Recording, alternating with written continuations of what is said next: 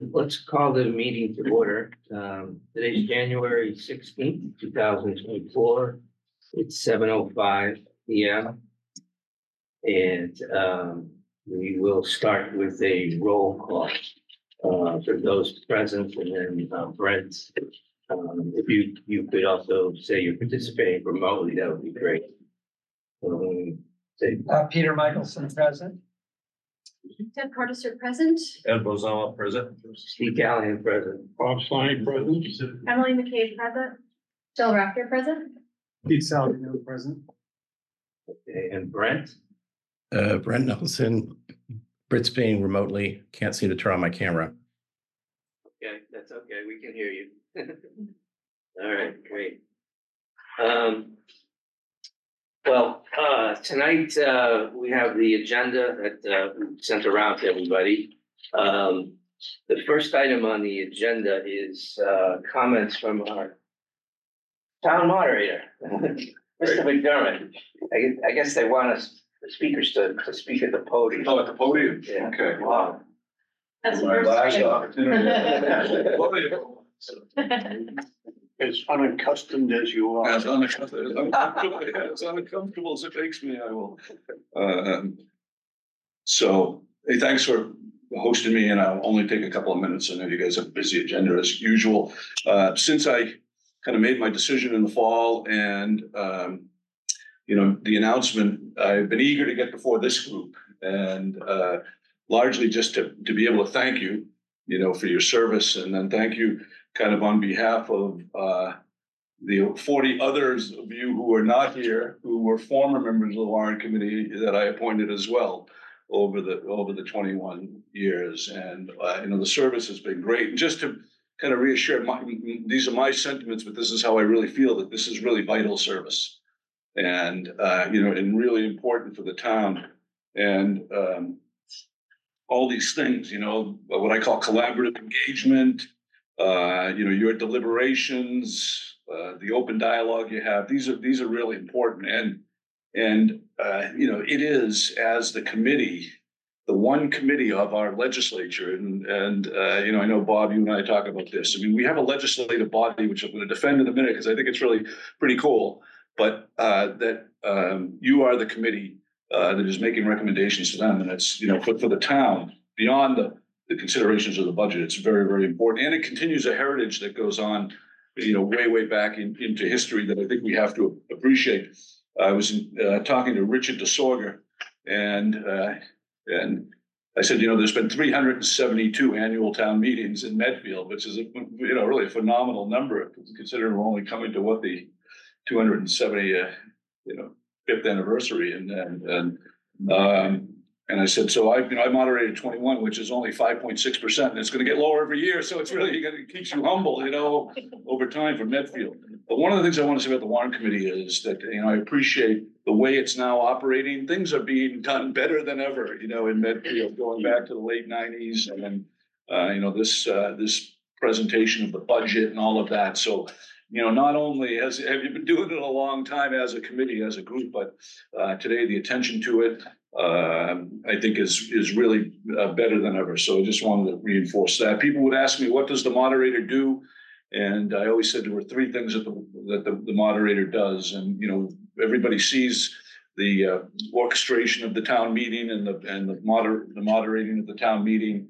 But I would always lean in on the appointment of the Warrant Committee, because I think it is such a unique committee. And so that's a really, really important function that somehow in our charter was given, completely to the moderator to serve a long time. You get to appoint the board for a long time. And it was something that I always respected, and I really appreciated as a part of the role. And so I just want to kind of thank you guys for that. And then finally, though, the third thing is going to be important going forward, which I would always say is to help to set a tone.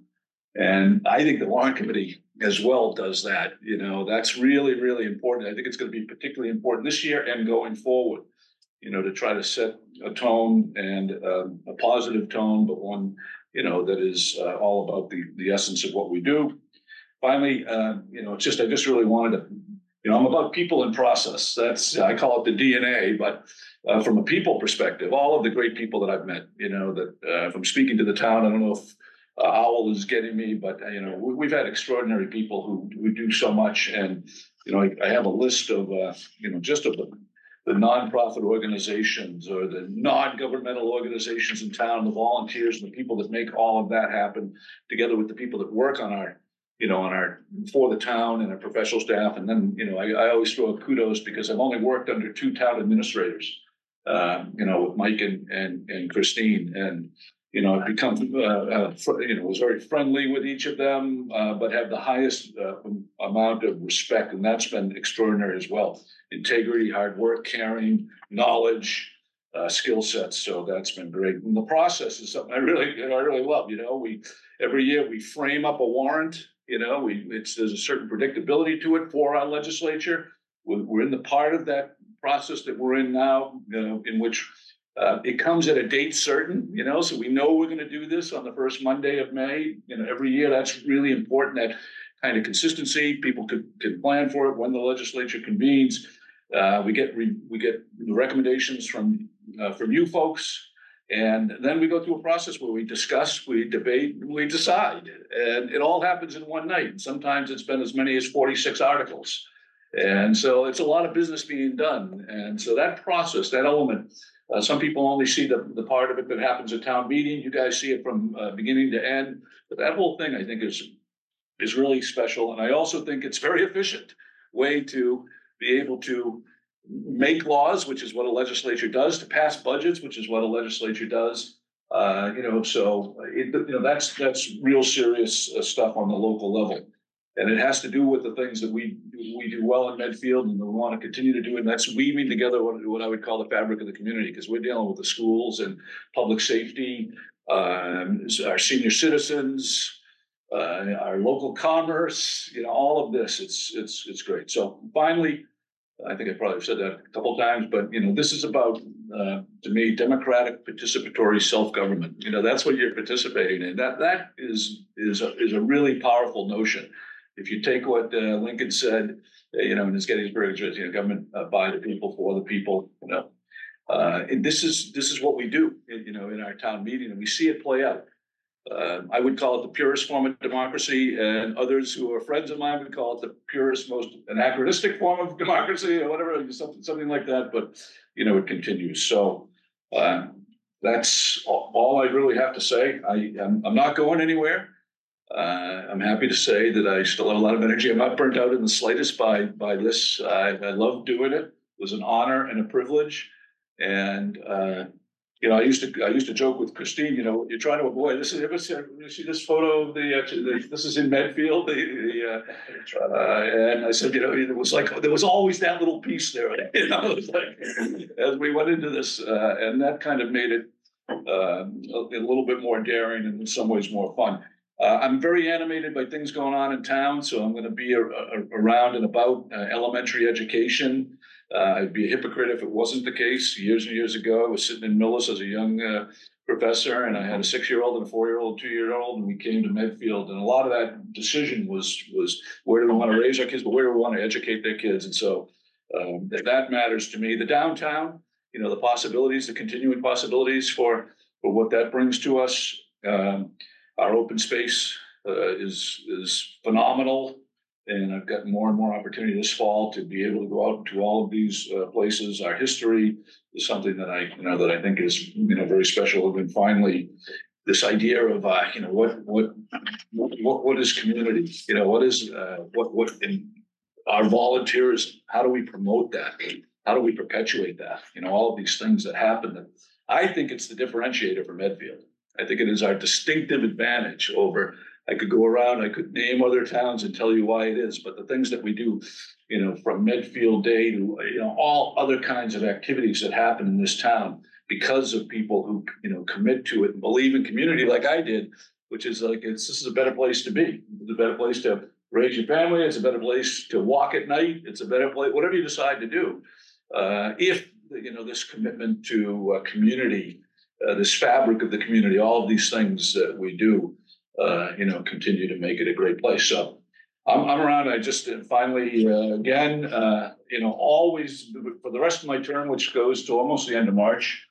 Certainly, if there's anything that I can do or clarify, and then following that forever, I'd be interested in talking to anybody, and anybody who's out there as well about, town issues and matters if they think that I can bring any kind of a perspective or insight to it. So that's all I want to say. Really appreciate the Warrant Committee, appreciate the work.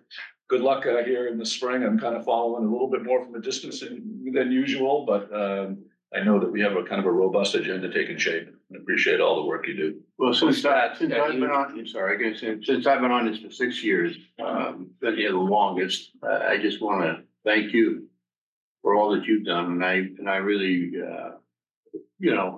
when you look at the things, and I think Richard DeSorga's piece, and, I was looking at that and checking off some of the things that I've been, so 6 of you, 21, but, when you talk about the hospital, you talk about the schools, going through that pandemic. So your leadership behind the scenes, and, people see you on the dais once a year, but those of us who have worked with you and have seen it and behind it, and the thing I've said to people, and I would say to you, and I really, as going forward, you've never inserted your ego or an ego into this. You really maintained the town's best interest and in a democratic process. And I know from personal experience in my 6 years, that's not easy to do. Probably haven't been able to do my own self. So, but I give you a lot of credit for that. And it's a testimony to yourself and the work you've done. And it's greatly appreciated. Well, thanks. And I would just, echo what Bob said, and clearly that article that Richard wrote was outstanding. I know the town will have some type of appreciation event for you. Oh. And we'll do it properly. So, but your record of service is exceptional. Well, thank you. I don't think it can be. I'm going to discourage, anything I want this is a continuation element, but I appreciate it. I mean, that's Richard's article was a complete surprise to me, so you come home and you open up the Hometown Weekly as kind of is my habit. And there it is. So that was crazy. And I know they want to celebrate you the right way at the right time. Oh, thank you. I think they will do that, and we'll be a part of that. And I think I'll just share one story with the Warrant Committee that Scott shared with me over coffee. He said, and I said, I can't imagine a town meeting without Scott McDermott as the moderator. 21 years is a long time.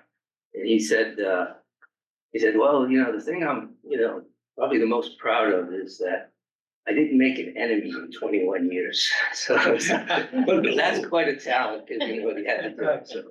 I might be a little less friendly with some people. But I was, I don't know. So there's a question of definition about that. But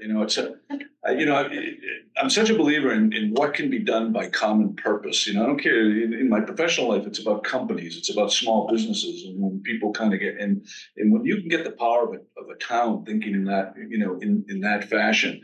It's exceptionally powerful. And that's, to me, it's kind of what, made Medfield. All of us, we've been talking about this for a long time, Bob, our kids and all that, and it's just as very, and I think it's very special. I would start that letter and I said, we have a special place to call our home. And, I don't have any of all the kind of the decisions that I was going to say that I made or serendipitously happened to me, to be here in Medfield and, for our family and for the people that I've met and for the good times that I've had. I wouldn't change a thing. I mean, so, to me, it's about, how do we continue to perpetuate that? Generations change and turn over. And, I was the younger generation where I first went on Park and Rec. That was there was a transitional thing going on. They were looking for people to get engaged and, involved at that point in the 90s, because there was another whole generation, that had, been the hallmark, had really been the foundation of of the town before that. So it happens again. It's kind of good for the town, and we just need to keep the continuity and make it go up and to the right, you know, up in the, and so anything that I can do to contribute to that going forward, so. I'm sure you'll be seeing me, maybe not behind the podium, but, you know, around and about. But a lot of important things for us to get done, you know, with all of that said, but around those objectives that we talked about. Great.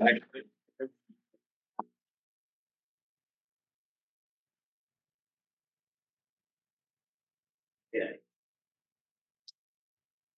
Well, gonna stay and see the sausage made. Come on. Excuse me if I start. so the next agenda item is the minutes. So we have two sets of minutes.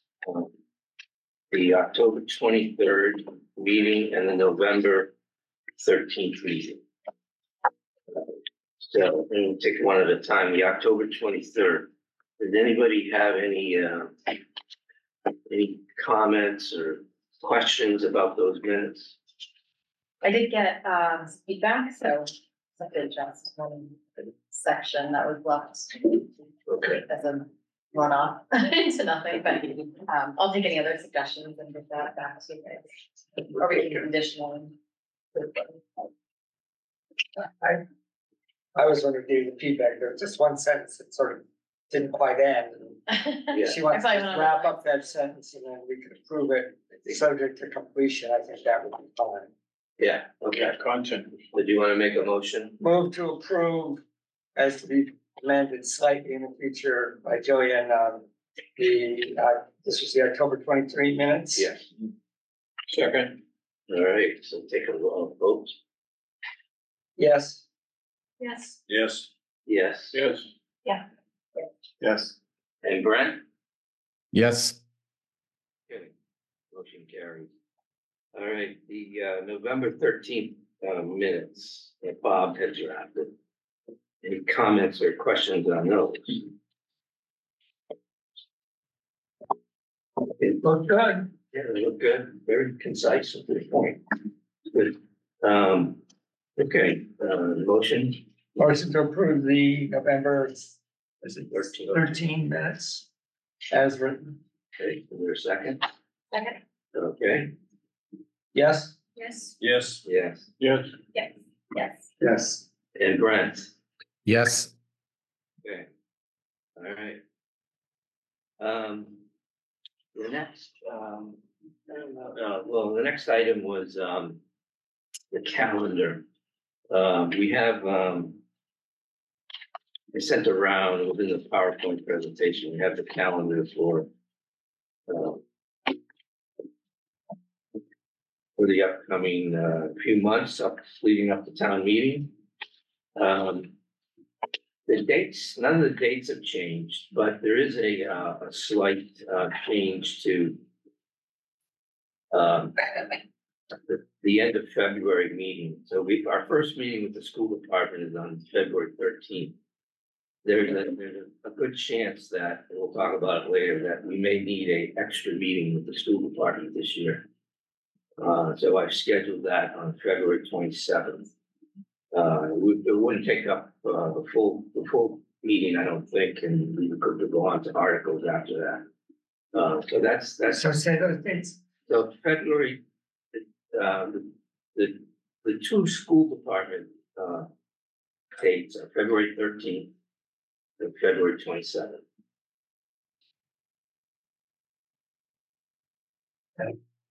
And the only other thing I will mention is, Ed, you have the minute responsibility for this meeting. Guilty as charged. All right, and other than that, the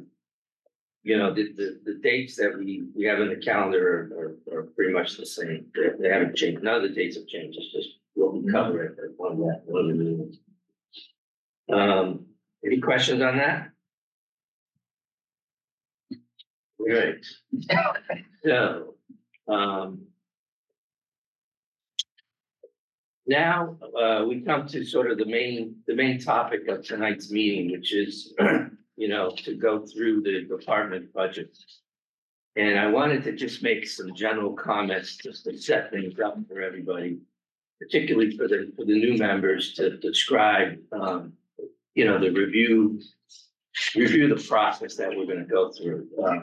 What is it that we're trying to do tonight, and how does that relate to what we're going to do after the public meeting, that we will have, in a month or so.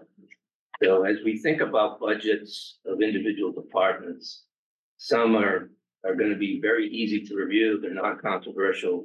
We'll be able to fly through them. Others will have questions on. So, everybody, we should ask questions of any individual budgets that we have. Our goal is to get information, and we want to provide any feedback to the budget makers,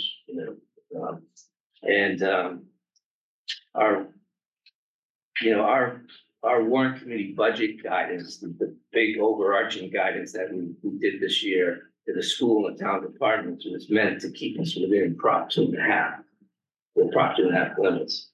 So it becomes important, for the warrant committee to think about and talk about the big picture from time to time. As the budget gets rolled up and we start to see some of the numbers from each of the respective groups. Is it landing in an area that we as a warrant committee are comfortable with? And if not, if that's not the case, think about what feedback we might provide, to the budget makers. And in terms of process, tonight we're not voting on anything. So it's really just about having a conversation with all the departments, learning, certainly appreciate all the town employees who are here tonight, and those who are joining us remotely: Amy Colleran, Andrew Foster, Georgia Polinas, and Maria Della Fuente. So we appreciate that they're here and available to answer our questions and provide any additional information. So again, the goal is to understand these budgets. If we have questions, ask them, get them answered tonight, or we need some follow-up. We'll ask for that too. If you have any concerns or feedback to give, that would be a good time to do that too. So again, we're not voting. It's more of a conversation, information gathering. It's a chance for the warrant committee to get a sense of how we feel about things and convey that back to Frank and Christine and the budget makers. Then we get to the public hearing sometime in March, and that sometime after that hearing, we will, and before town meeting, we will vote as a warrant committee. And every warrant article, the warrant committee will take a public position on. Each member of the warrant committee is going to be voting, and will need to take a public position on all articles in the town warrant. So on the budget articles, which we're looking at now, we may approve what's presented to us and agree that it's what we want to see and send forward to the town meeting. Or there could be things that we want to talk about or concerns, and choose to present the budget as presented at the public hearing, or go in a different direction. So it really depends, how we feel as a group.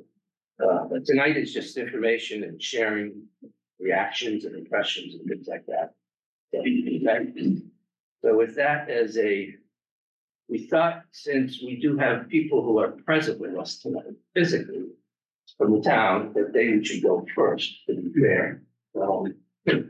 Since they're staying in this way. Frank, how do you want to do this? Do you want to? Who wants to go first? You want to go first? Sure. Bo? Oh, that hurt. So Brent, I don't know if I'm the youngest out of all of them. Brent, if you want to say something about the DPW budget before Mo starts. I'll just say that we met twice, once in November, I think it was, and again just last week. The second time was specifically to review the budget. So I'd been given a budget summary back in November, and I'm pleased to see that in the documents that were circulated this week via email. Looks like the director found some money to put back. So the increase that he needed wasn't quite. It looks like it may not be as big as we discussed even last week. So But I'll let him, he's there, so he can describe it for you. Sure. Okay, great.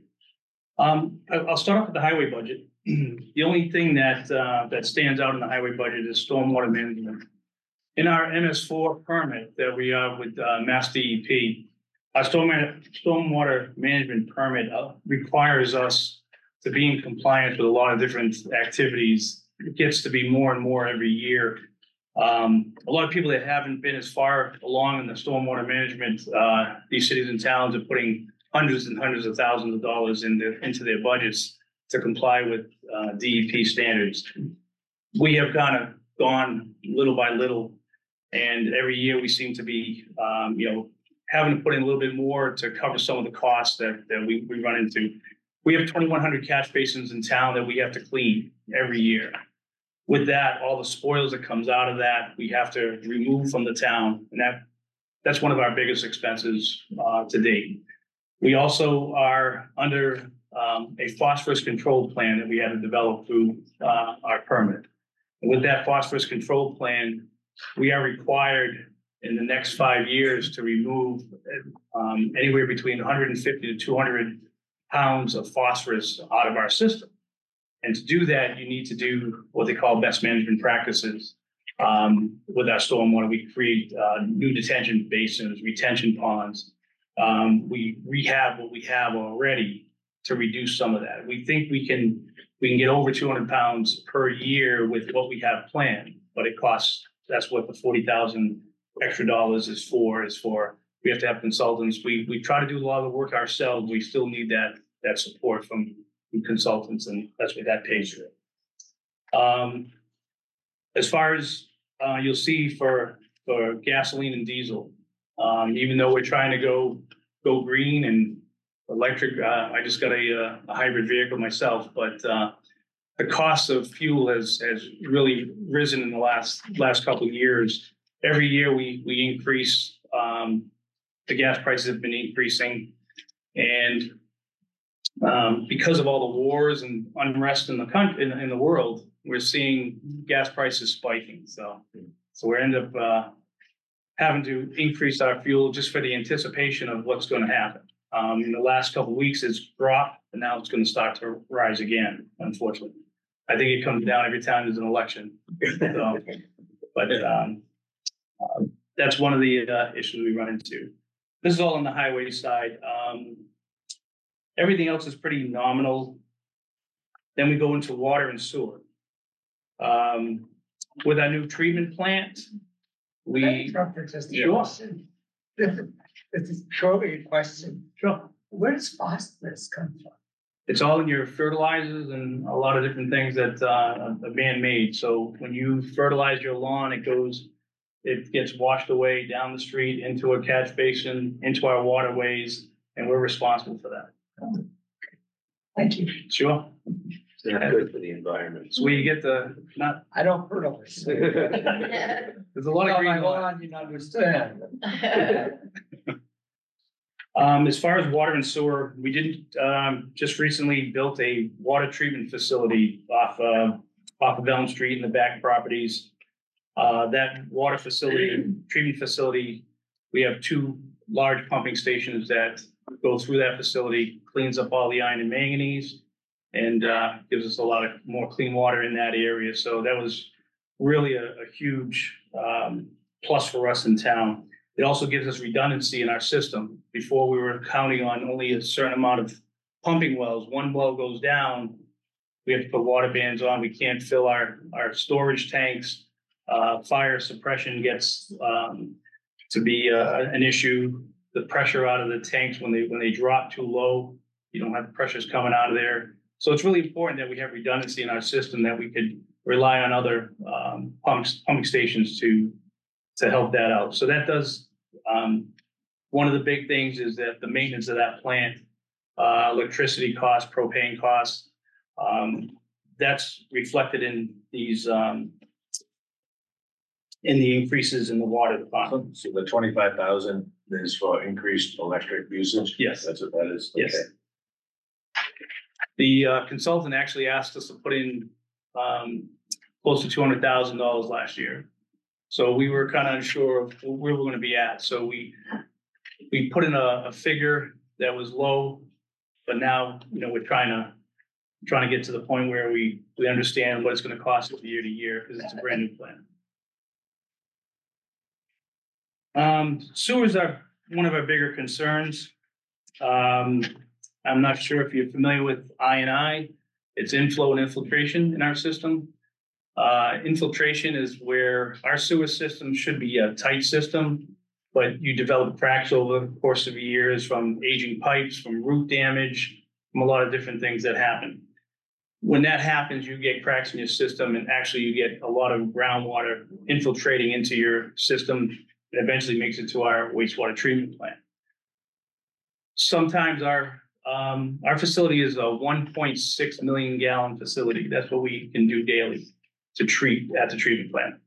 When we have these I&I events, sometimes we're in the neighborhood of 3 million gallons, which a lot of times you have to bypass certain systems in our services in our system.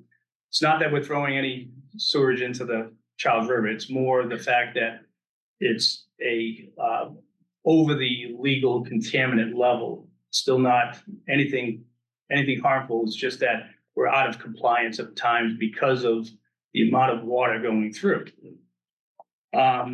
We are working really hard with capital to try to get this I&I reduced. You never go, yep. What is I&I? So it's inflow and infiltration. Infiltration, when you get cracks in the pipe. Inflow is actually, if you think about a lot of homeowners may be connected directly into our sewer system with their sump pumps. And that's something that we cannot see from, unless we actually go into people's homes. So we're hoping that right now we found a large area, or a narrow area in the Harding and Phillip Street area that we find a lot of I&I coming from. So we're working with the consultant to try to narrow that down, try to reduce that down so that we can, so we don't have any compliance issues in the future. Yeah. So with all this rain, it's really difficult. So that's the 25,000 in sewer chemicals? The sewer, that's what, Is that? because of the amount of water coming through the system, we have to use more chemicals to kill what the bacteria and everything else, because we're bypassing certain contact time. So the more chemical you use, the better chance you're getting all of the contaminants out of the system before it goes out into the river. So. Sewer sludge disposal, that's another part of the issue where you're dropping a lot of the sludge that comes through. It's in holding tanks. We have to pump more out. The prices have gone up in chemicals and sewer sludge, and we anticipate it to stay rising. So these are nominal figures. It's for the amount of influent sewage that we treat every day. So, but welcome to take any questions that you have on anything you see in my budget. I mean, it seemed like the big item was the $40,000 Stormwater. management. And then, like, But I again, should mention, sorry, I forgot, I should have said this at the beginning. I have confirmed with Christine and Frank that the budgets for the town side, there is no increase in FTEs except for the park and rec budget, which will have a capital FTE. All the other departments, there's no increase in FTEs. So I just want to make sure that people understood that, in case they had that question. But sorry, I interrupted. no. I'm good. So Mo, when you talk about the storm water management and read all about the flooding and the increased amount of flooding, how did that So the increased project amount into the future for yourself? as far as flooding, it's more on the sewer side. The flooding doesn't affect, it doesn't affect that more phosphorus, more contaminants are entering into our water system through our drainage system, because it gets flooded, it drains, and it goes into a lot of customers that have issues with their sumps and there's no place for them to put it. we asked that they're asking us to tie into our drainage system. We really can't allow them to direct connect into our drainage system without having them cleaning that water first. Because what we do is we sample every year, dry weather and wet weather sampling in all our outfalls all around the whole town. If there's any contaminants that are over the limit, we're responsible to track that down to see where it's coming from. So some people throw things in our basins, they pour in, things that they may not supposed to be put in there, and we find that it's called an illicit discharge. We find that information, we track it back, we have to clean that. So it's a constant cost to us to make sure our stormwater is in compliance. And our guys have been doing a great job over the years with our GIS, with our doing all the maintenance that you need to do. We sweep the roads. All the debris that comes from the roads adds to all this as well. So we sweep the roads multiple times a year. You'll see the street sweeper out all the time. So Yeah, that's one of the next capital items in a couple of years. So It was actually a question I'm gonna ask you about Sure. capital budget Sure. this year and into the next, in the 5-year plan, is there?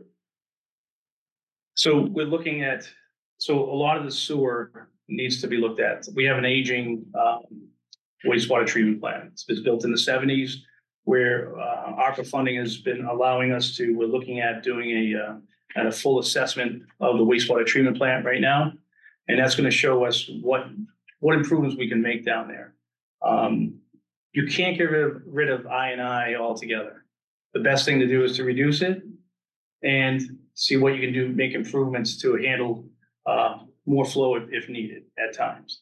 So when we do that, we're going to have projects coming up at the wastewater treatment plant to make improvements down there. So that's one of the things that for capital on the water side, on the sewer side. and so you're working with the capital budget committee. Yeah, it goes through the enterprise fund. It does go through that. It goes through, with the rate structure. We're doing a rate study as we speak, to make sure that our capital projects are in line with our rate structure. Okay. But sewer, Imagine that's a big ticket item. It is. Upgrade that sewer. it is. And, even if we reduce I&I, we want to continue a maintenance program to keep that reduced. Because once you develop more and more cracks and you let it go without doing any kind of maintenance, we're really big into preventive maintenance. So once we get things fixed, we want to make sure it stays that way. So you've done a nice job on North Street and did West Street. Where are we in the projection of future road work? So I'm glad you said that. Well, not really, but. Really? And you won't like when I ask one. So in our pavement management, it gives us kind of a segue into what roads that are best cost benefit to the town. Sometimes you have to change that depending on the winters, depending on the flooding. Hartford Street has become an issue lately. That's going to need a whole drainage system, or else we're going to see more and more closures. Causeway Street, you see closed a lot. There's nothing we can do about Causeway Street right now. I mean, you'd have to spend millions of dollars to widen it, to raise it, to do what you can. It's just in the, it was a farm road. It was, the culvert was replaced, but there's so much water that comes through that system that it's just impossible to handle, especially in these kind of events. We're looking at Bridge Street. We're looking at some of the subdivision work. We're looking at West Mill and Harding, but we also want to be in coordination with a couple different things. One with the state hospital, one with water and sewer replacements. So we have to look into that too, because you don't want to redo a road and all of a sudden have to rip it up in a couple of years because the water line needs to be replaced. You kind of have to do it all at once. Looking at sidewalks, we want to make sure this is a mobile community as well. And we have a lot of sidewalks in town that we try to rehab with our own staff. There's a lot of pressure on us to put new sidewalks in. I mean, everybody wants to have a sidewalk to their home and all the way to the center of town, and we'd love to do that. It's just that we have to prioritize. We have to take care of handicapped accessibility in a lot of our curb ramps. We did it on South Street. If you go down South Street. Yeah, good job. We just did that, and all 27 curb ramps at a probably an average of $3,000 to $4,000 each on those curb ramps. So it gets costly. But we're trying to put a program together to try to attack that, as well as the roadways, as well as the sidewalks, as well as the drainage and water and sewer. And it's a lot. So. Any other questions for Mo? Oh, I just had a quick question. Last year we did like merit increases and adjustments collective for the town. Is that the same this year? Yes, that with one big, for now, we're talking about that in one line, and then towards the end of the budget process to allocate and, Okay, so we're not seeing it yet. The cost of living stuff. Right. Yeah. But the longevity it should be in there. And then longevity should find it. Yeah. okay, So just for the new members, that's, so they budget centrally for the cost of living adjustment. And then they allocate that out to departments after when the budget's all set. Should we think about fertilizer guidance? Would that help you with the phosphorus? Yeah, education would be huge to for the community. I mean, you know, we do offer different programs with our stormwater management. We have the LEAF program. We do different things with the Ponset Stormwater Partnership that we're members with. Education is nothing better than that with public outreach for that. Like some towns mandate these types shouldn't be used. Is there a specific problem you're having with different types? It's not so much different types. It's just, if everyone organic, we wouldn't have as much of a problem, but not everybody's going to spend the extra money for the organic unless you're really conscious about it. So Scott's and Pennington and all those, I'm sure they have quite a bit of phosphorus and there's other things that create phosphorus as well. It's not just fertilizers, but I don't have the list in front of me, but that's the main one. It's the fertilizers. And everybody wants a green lawn. Any other questions for Mo? Well, thank you very much. No, thank you guys. Really appreciate, thank you for everything you do. For the town. Thank you. Appreciate what you guys do. Thank you. Okay, did you guys brush straws back there? I need to be extremely near the town longer and on my place.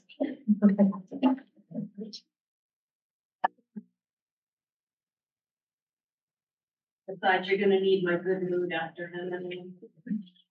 Very pleasant. Peter, I don't know if you want to say. Yeah, I'll just say, I met with Chief Carrico on the 15th of December, had a nice conversation. It was my first conversation with him. I thought it was really clear, what sort of constraints he's operating under and what he's done to really maximize the service provided within that. I think he's got a very clear story that I'm sure he'll share with us. So, but I came away with a pretty good understanding. It seems like, and keep me honest, but it seems like EMT is rising as a share of your work, and that's changing sort of some of the cost mix, which was something to keep an eye on and plan for. All right, good evening. Sorry, I didn't get your name. Carrico. Yeah, Carrico. William C. Wayne. All right, so the fire department budget, basically we're operating the fire department with 26 members, 13 full-time members, 13 on-call members. 2023 was our busiest year that we've had since I've been here. We did 1,530 calls. Of that, 60% were medicals. The budget that was presented has an overall increase of 45,756. It basically includes contract percent increases for 12 members, step increases for 6, vacation increases for 3, longevity for 7, a sick time increase over fiscal year 23, some educational incentives for 4 members, recall, which I estimate basically how many times I expect people to come back, how many box alarms. That number's actually gone down because I've made some operational changes. And a little increase for acting captain because of some of the vacation time and people not taking some time off. We have vacation carryover. I'm sure you're aware that the personnel bylaw, it basically states that if you don't use your vacation time by December 31st, you can carry it over to September. In the past, that number has really hurt me because a lot of people have carried time over. And what happens is one of the difficult things for me is forecasting that carryover, because where I came from, everything reset July 1. So you had to use all your vacation time by July 1, and you got your new stuff in July. So there were some points where I had $60,000 in vacation time that was not, had no financial count to it. So potentially you could take that time. And a perfect example is my firefighters get personal time. They get 36 hours of personal time every year. So when it gets awarded on July 1, the firefighter took the time in December, and then he got awarded it again in July 1, and then he took it in March or April. So in 1 year, he used 2 years of personal time, the way we do it here in the town. So it's very, very difficult for me to try to figure out where people are using things. But what I have done, I told the whole department, you have to start using it and burn it up by December 31st. So a good majority of the firefighters that I had used up all of their time, with the exception of 1 or 2, which had over 100 hours. And they have since started to dig into that time. So that number is starting to decrease. So it won't be much of a burden this fiscal year. I anticipate we should be pretty good by the end of this fiscal year. And the impact of that is that overtime to cover. Yeah, it's overtime to cover the shift. So what we try to do is we try to maintain a shift commander and 2 firefighters all the time.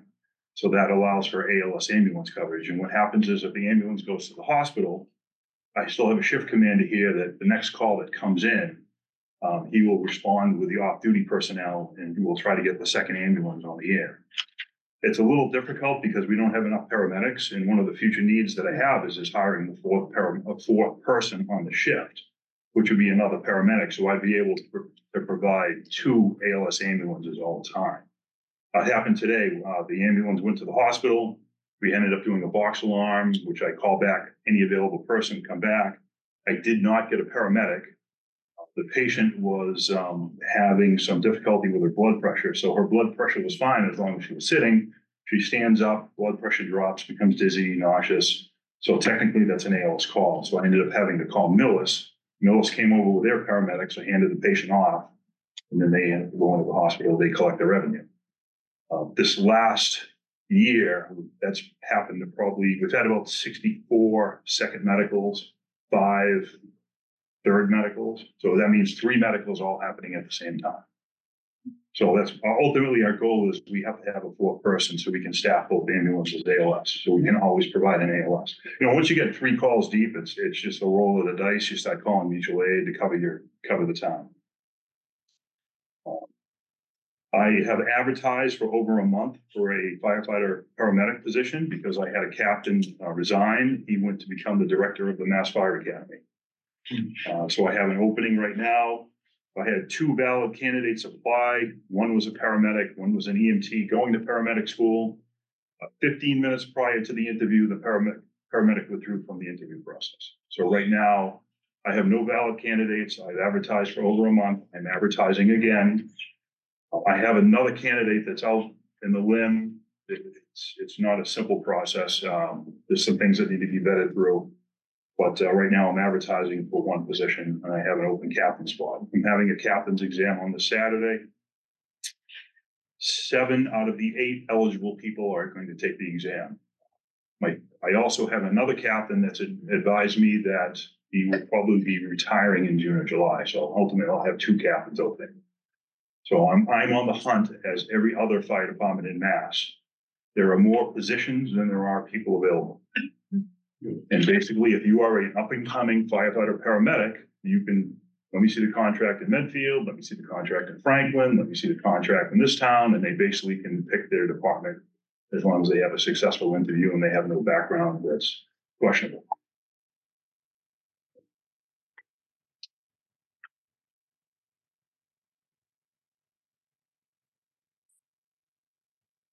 One of the things that was a decrease in my budget, I know you guys like to hear that, is that on the expense side, we have decided, I was told by the town hall that we're going to take $75,000 out of the ambulance revolving fund.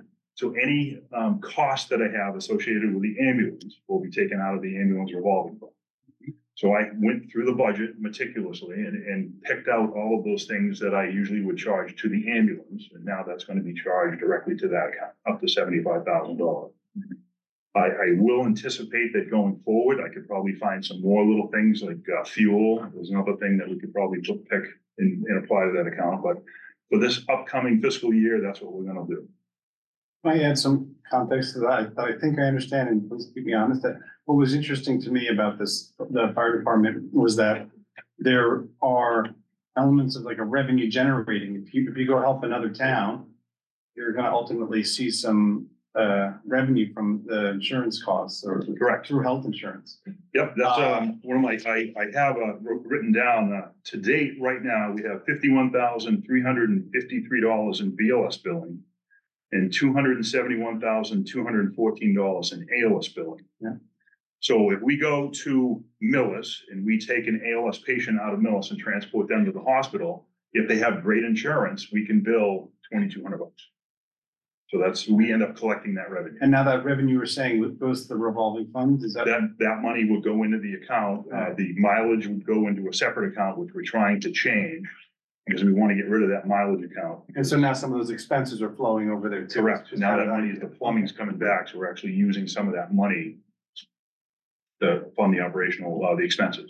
And then that goes back to if magically we had more ALS staff, we could maybe respond to more. It's not just pure cost. There's a revenue offset. Correct. So that's, I think, an interesting dynamic that took me a little while to wrap my head around, but I appreciated that. Yeah, like the call that we gave to Millis, potentially we lost $2,200 in billing. And I look at that. We will never be self-funding because we just don't do enough volume. Sure. Even when I was down the Cape, we had so many ambulance calls. We were pulling in $2.5 million in ambulance revenue, and I had an operational cost of $4.9 million. So you'll never be able to make what you spend. Capital items, I have hose and nozzles replacement. I'm also trying to go after some federal grants. I was unsuccessful with the AFG grants. That's the Assistance to Firefighter grants. I had submitted for hose and nozzles. The next time that comes around, I'm going to submit that again. I also did a staffing grant for 4 firefighters. That was unsuccessful. It looked like the federal government targeted larger communities. So they were giving money to Worcester, Boston, $14 million grant awards instead of the smaller $1.2 million, which is what I was asking for. Just so you know, in grants since May of 2018, I brought in $600,000 in different grants total. Looking forward, fire inspector is something that is really a need that we're going to have for a full-time position. If you look at the amount of solar projects that we were inundated with these solar projects. And the fire inspector, who is also a shift commander, he's actually working right now. So what the fire inspector does is when he's on duty, he's also going out doing all these inspections. And when we become overloaded with inspections, he ends up coming back on overtime to go out and do inspections. But having that full-time fire inspector would be a bonus for us. The amount of the projects that we have are becoming more complicated. There's a lot more work being done. And it's so technically involved now with all the changes now that we're getting closer to becoming more compliant with NFPA and all the different international fire codes and all these other things that the state of Mass is starting to adopt.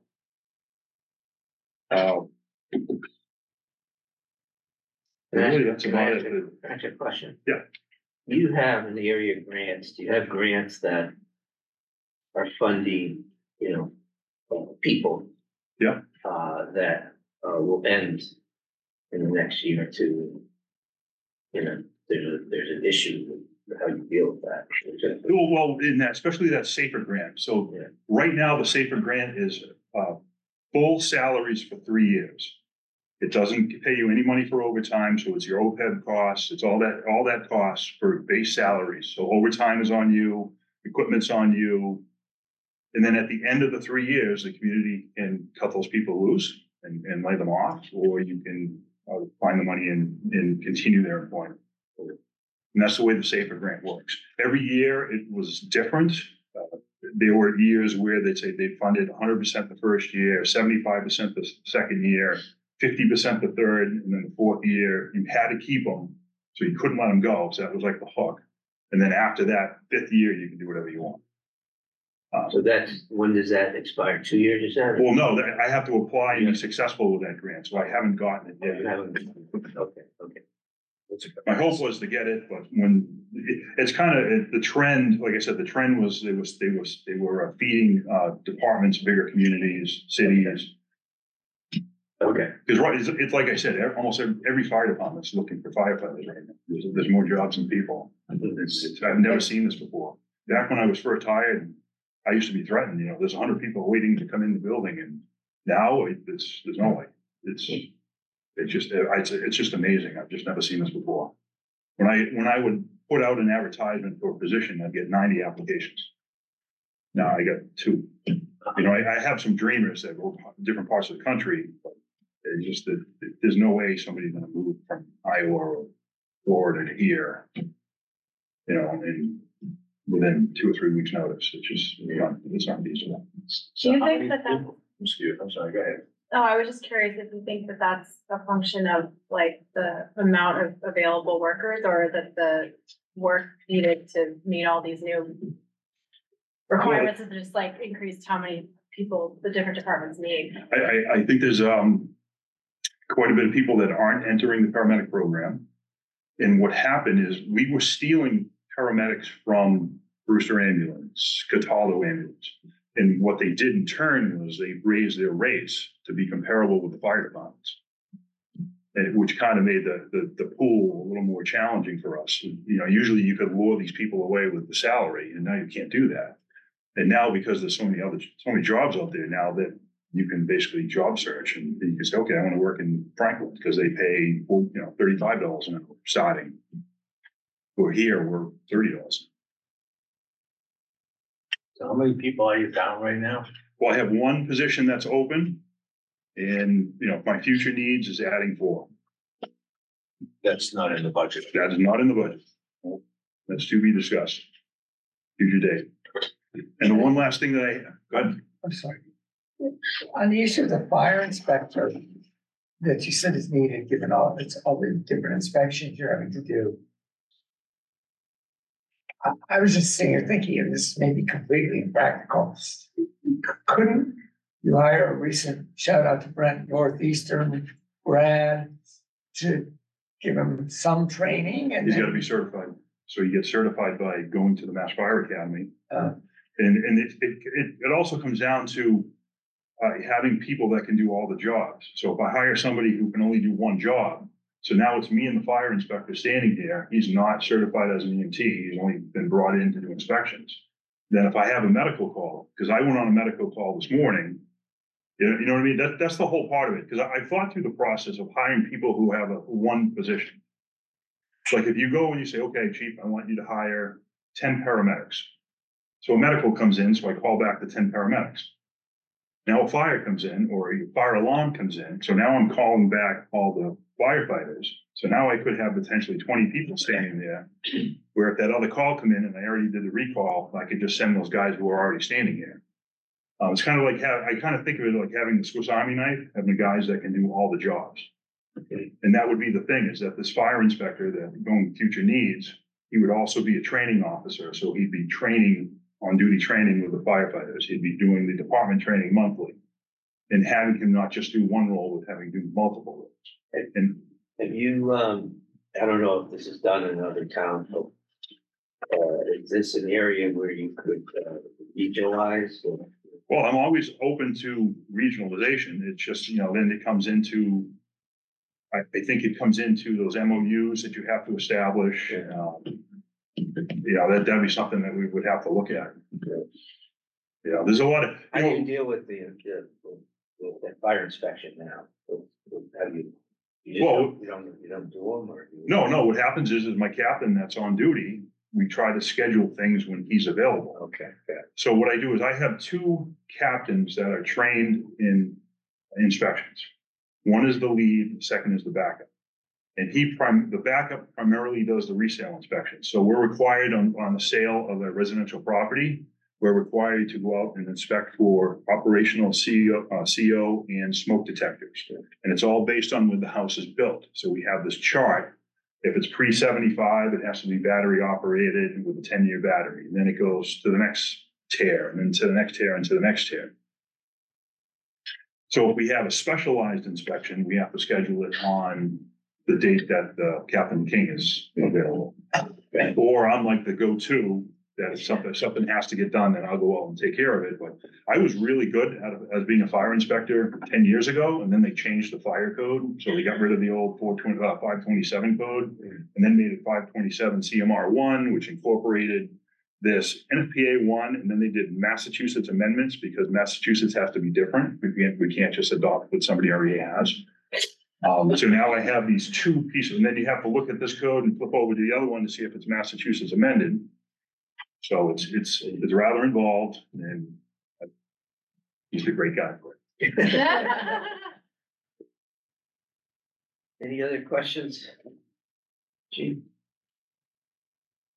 Okay, Brent, you got any questions for Chief? No, I don't. Thank you. Okay. Thank you very much. Very awesome. Thank you. So if you guys have any questions at all, 911, I'll really. Thank you. Thank you.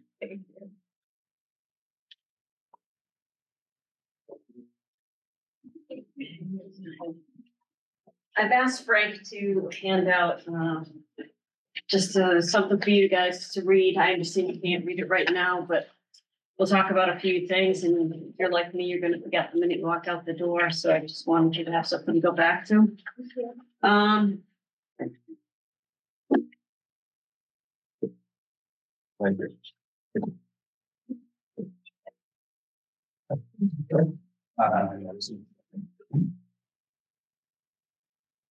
So I certainly think with my budget this year, we have the good, the bad, and the ugly. I'll go into a couple of things unless Pete, you want to say it. I would just say, we met on also on the 15th, which I was getting a lot of meetings done that Friday. I thought it was a great discussion, really happy to see the sort of, really good organized budget. And it sounds like with March, there's an upcoming vote in March on the civil service, which is sort of like a kind of running change, and it sort of dominates the discussion because it would be a change the one of the largest line items in the budget. So I think that's sort of the biggest challenge going forward, is to understand how do you manage to do that. So I thought that was an interesting dynamic that I'm sure you'll get into. Yeah, the very important vote at the end of March. The last town meeting, we passed, a town meeting, but there was always this vote that had to happen. That is important that passed. So I'll speak to that. So the town really tried to make some incredible strides this year. First of all, settling what I think is arguably an extremely competitive collective bargaining agreement with the Medfield Police League. While making us highly competitive, we are about to experience the absolutely devastating effects of how competitive that contract is. And that is with our salary line increasing. I think we're going up 8%, if I'm not mistaken, and 10%, I believe you. Yes, I would like to talk a little bit about that because I think it's the elephant in the room. It's a huge line increase. So what the town had agreed to with the union is that they placed a strong emphasis on education. And there are plenty of reasons and really fantastic reasons for that. Highly educated officers tend to use less force. They compile better police reports. We have better solvability rates. And they bring less liability in terms of unprofessional or misconduct. And those are the things that cost towns money. The big change is that in 2025 in July, their education incentive will become part of their base wages. And so what we currently do is we work through FELSA with our system. So basically, if I have a police officer who works 20 hours of overtime, He's actually got to hit 181 or 182 hours in 28 days of regular work before that education incentive gets included into his overtime. Most of the guys don't do that. Our officers are afforded incredible amounts of time off, earned time off. So they get a lot of vacation time, sick time, personal time. So very rarely do they hit that 181, 182 in the 28 days. What this does by putting the education incentive into their base wage is it automatically increases their overtime rate. So it increases their overtime rate on average by 32%. So I'll give you some numbers because I do want you to understand that as a manager of this organization, I'm working tirelessly to give us efficient police services. Yeah. So the education incentive, so this is for them to take classes at community college or for them, what are they being incentivized to do? So there used to be something called the Quinn Bill, and what it said is if an officer possessed a degree, associate's, bachelor's, or master's degree, they were given a percentage of their base wages for having attained that degree. Basically, a higher educated officer is a better police officer. When Deval Patrick was governor, he took away that incentive and some of the towns adopted the incentive. So for our officers, it is 10% for an associate's degree, 20% for a bachelor's degree, and 25% for a master's degree. So these are significant increases. And this is all in the collective bargaining. It is all as part of the That's all been collective part of the bargaining. base. This has all been, Yeah. negotiated. Right. So this is the negotiated agreement. I will say that the education incentive alone is $219,497. That is based on the number of degrees. $219,497 is what we pay currently in our education incentive. I am about to we just hired 2 officers tonight. That's where I was earlier. We are hiring 1 more, which will bring us back to a full complement of officers. We were very fortunate to get some transfers in to our organization, and I will talk to you a little bit about civil service and where we are with that. I said it at the select board meeting tonight. We are getting our staffing back on because we have good young officers who are talking about our police department in a positive way, and that's what's getting people to come to us. This education incentive, no doubt, helped. So when I took over, one of the first things I noticed was that we were running an extraordinary amount of overtime for an agency our size. In the 7 fiscal years prior to my coming to Medfield, we averaged 10,796 hours of overtime per fiscal year.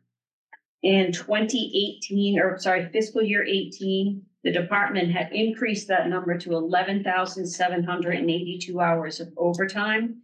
And in fiscal year 19, we were on pace for 11,635. I took over at the end of April and we reduced that number by 50%, only utilizing 900 more hours for the remainder of the fiscal year. Since I have taken over the budget, we have reduced our overtime from an average of 10,796 hours down to 7,714, a 33.3% decrease in our overtime hours. How did you do that? By having some more accountability. I think I pay attention to numbers. The numbers are kind of in my wheelhouse. I think I'll tell you the one rule I made when I got here is I simply said all overtime is approved. I just need to know where you're going to be and what time you're going to be there. So I'll let you draw your own conclusions, but a 33.3% reduction in overtime as a result. And that's gonna hit what fiscal year? That was 23. That is how we have been averaging. That's our average over the last 4 years is 7,700. This last year, we did 8,350 hours, 800 and I believe 97 or 79 of it was attributed to training. 5,299 of those hours are for personal time off. So these are our officers taking vacations, sick, holidays, personal time. That amounts, for those of you who want to do the math, our people took 662 days off last year. So with the, Why is personal time count as overtime? So we run our organization at 19 sworn. So it's myself, the deputy, and 17 officers. In order for us to staff by population for what's a safe number to actually protect the town at a population of roughly 13,000, we should have a minimum of 3 officers out on the street.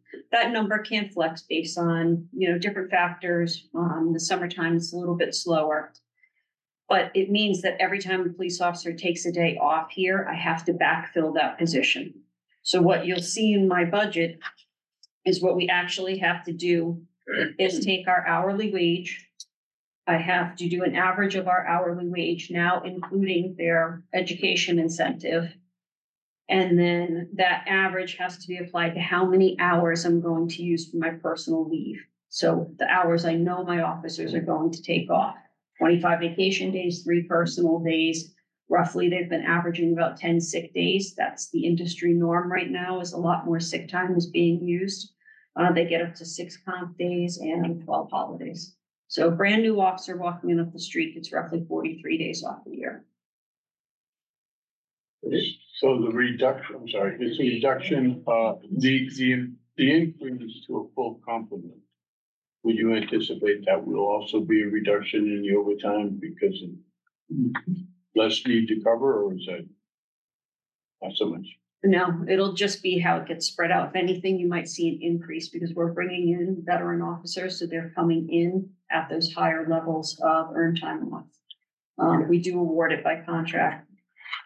The rate we were using, so for example, I can tell you that with our current staffing, I know that I'm going to have 2,560 hours to backfill for vacation alone.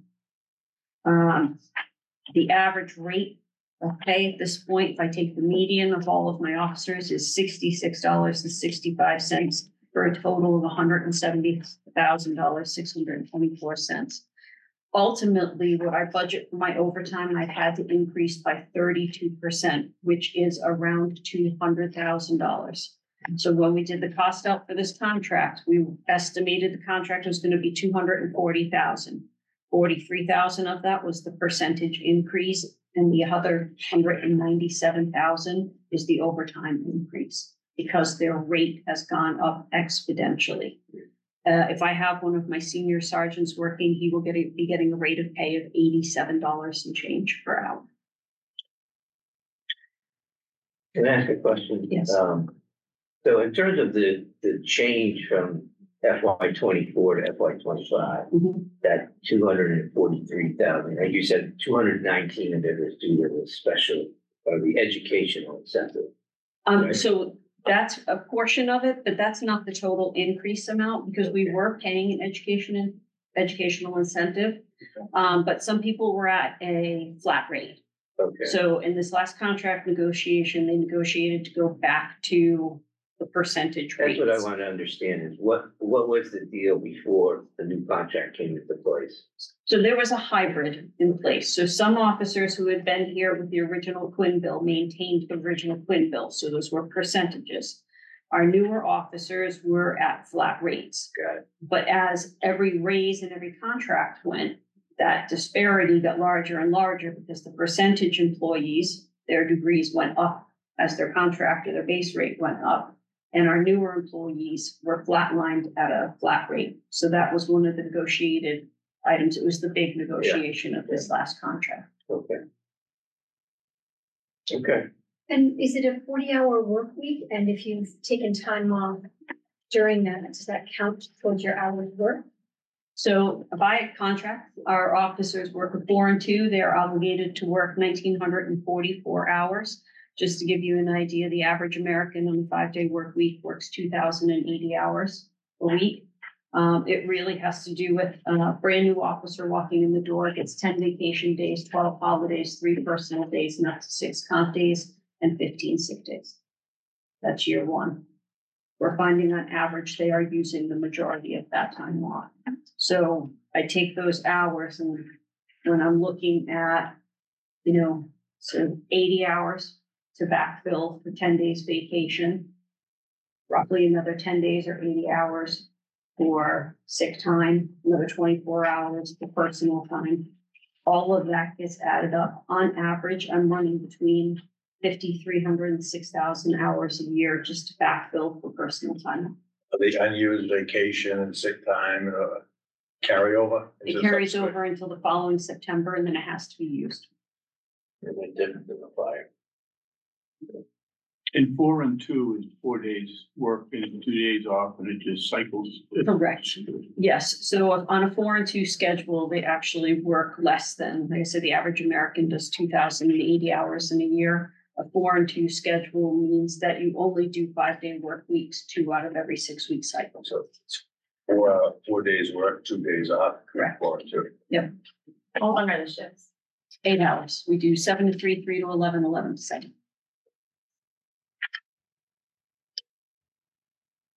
Well, you've done a great job managing the difficult overtime situation and staffing. You're close to full staffing now? We are waiting just to get the paperwork in, to make the official announcement that we are back at full staffing. That's great. I do want to let you know that that was very difficult to do with civil service. We had 262 candidates given to us for our civil service list. Of our first top 100 candidates, we only had 7 people come and sign for the department, and 6 of them withdrew within the first week. We had to go over 165 names down the list to find 3 qualified candidates. I won't continue this practice that we have had of hiring people because we are a safety department, because that costs us money. What we are getting are candidates who want to go someplace else, but will put us down on the list. They come here, we train them, and the minute they are trained, they walk out the door. Training costs for an individual officer over $60,000 per officer. Their uniforms, the academy, and then I have to pay their salary for 6 months and backfill their position. And that is the vicious cycle that we have been in, which is why it was imperative for me to take some transfers. Those are people that are coming here because they want to come here. Okay. So you're not worried about these new hires because they're transfers. I'm less worried. Less. worried. I'm less worried. And this is why we have to get this vote approved at the end of March. So Should have switched to the other. she doesn't have to be on the civil service. Right. So You can hire any. Right. we Right. got our list in July, and I'm still trying to finish hiring off of it. The second thing is I haven't been able to promote anybody. Civil service had one of their promotional exams challenged in the courts. The courts determined that the exam had a disparate impact on the minority population, and they reissued their exam. I will tell you, I think what they've done with their exam is an abomination. They are including, so previously you had to have a minimum cognitive score that showed your ability to understand the law and then your judgment to apply it. You had to have a score of 70. And then after achieving that score, things like your seniority, your experience, your trainings would come in to bolster up your score. They now factor that into your base score as well. So we conceivably have people that are scoring 60 on a promotional exam that are going to be supervisors. I think it's a travesty for our organization and our profession, and I think we're going to perpetuate poor leadership by doing it. So, but that is the system that civil service is in. They didn't promote anybody for over a year, so I did provisional promotions, which is entitled. I'm hoping to get 1 or 2 people off the civil service list to promote. I need 4. And if the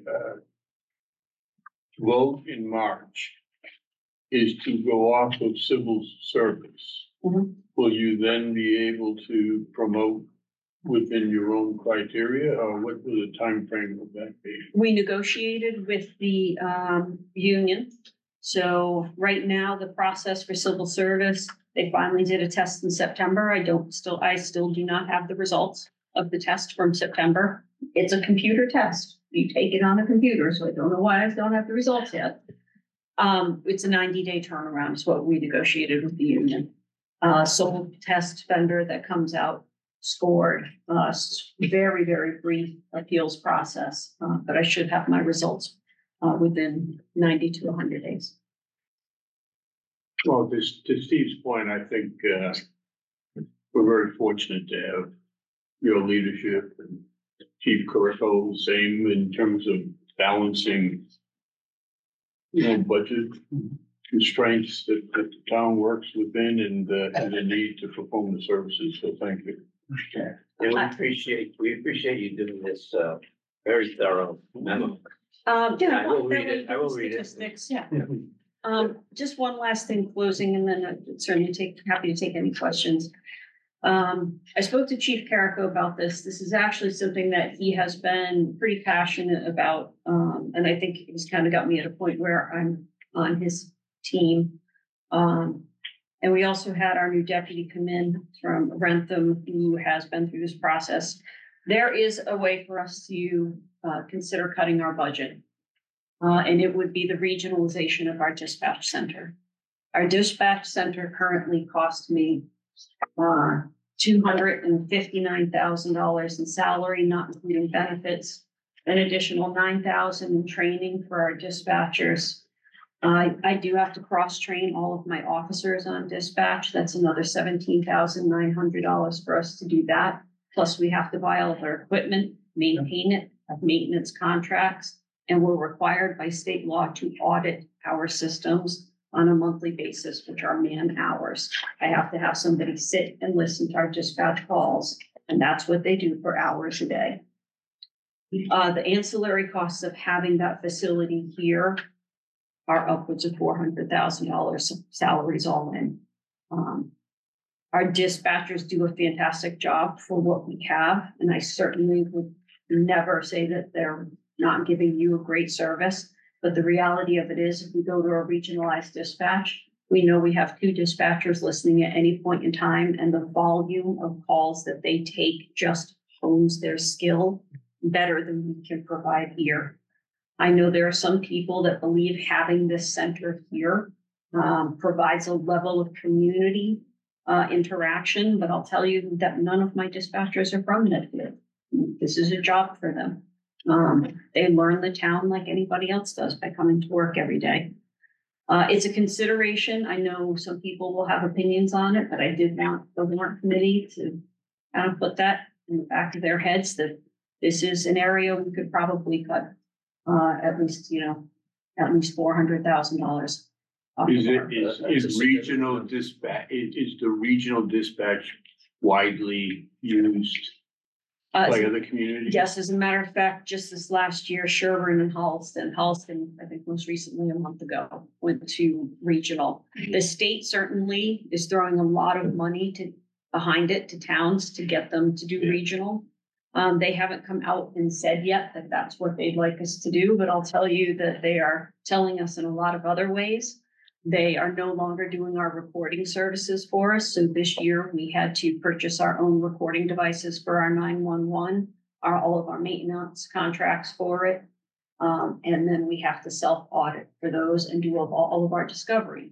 So because we do all the recording here, anytime we have a case go to court, we have to go back and prepare all the tapes for court, just the man hours associated with it. So they're quietly. Yeah, with these other towns that have already regionalized, are they doing it with, how big is the group that they're regionalizing? Is it 2, 3 towns that are getting together?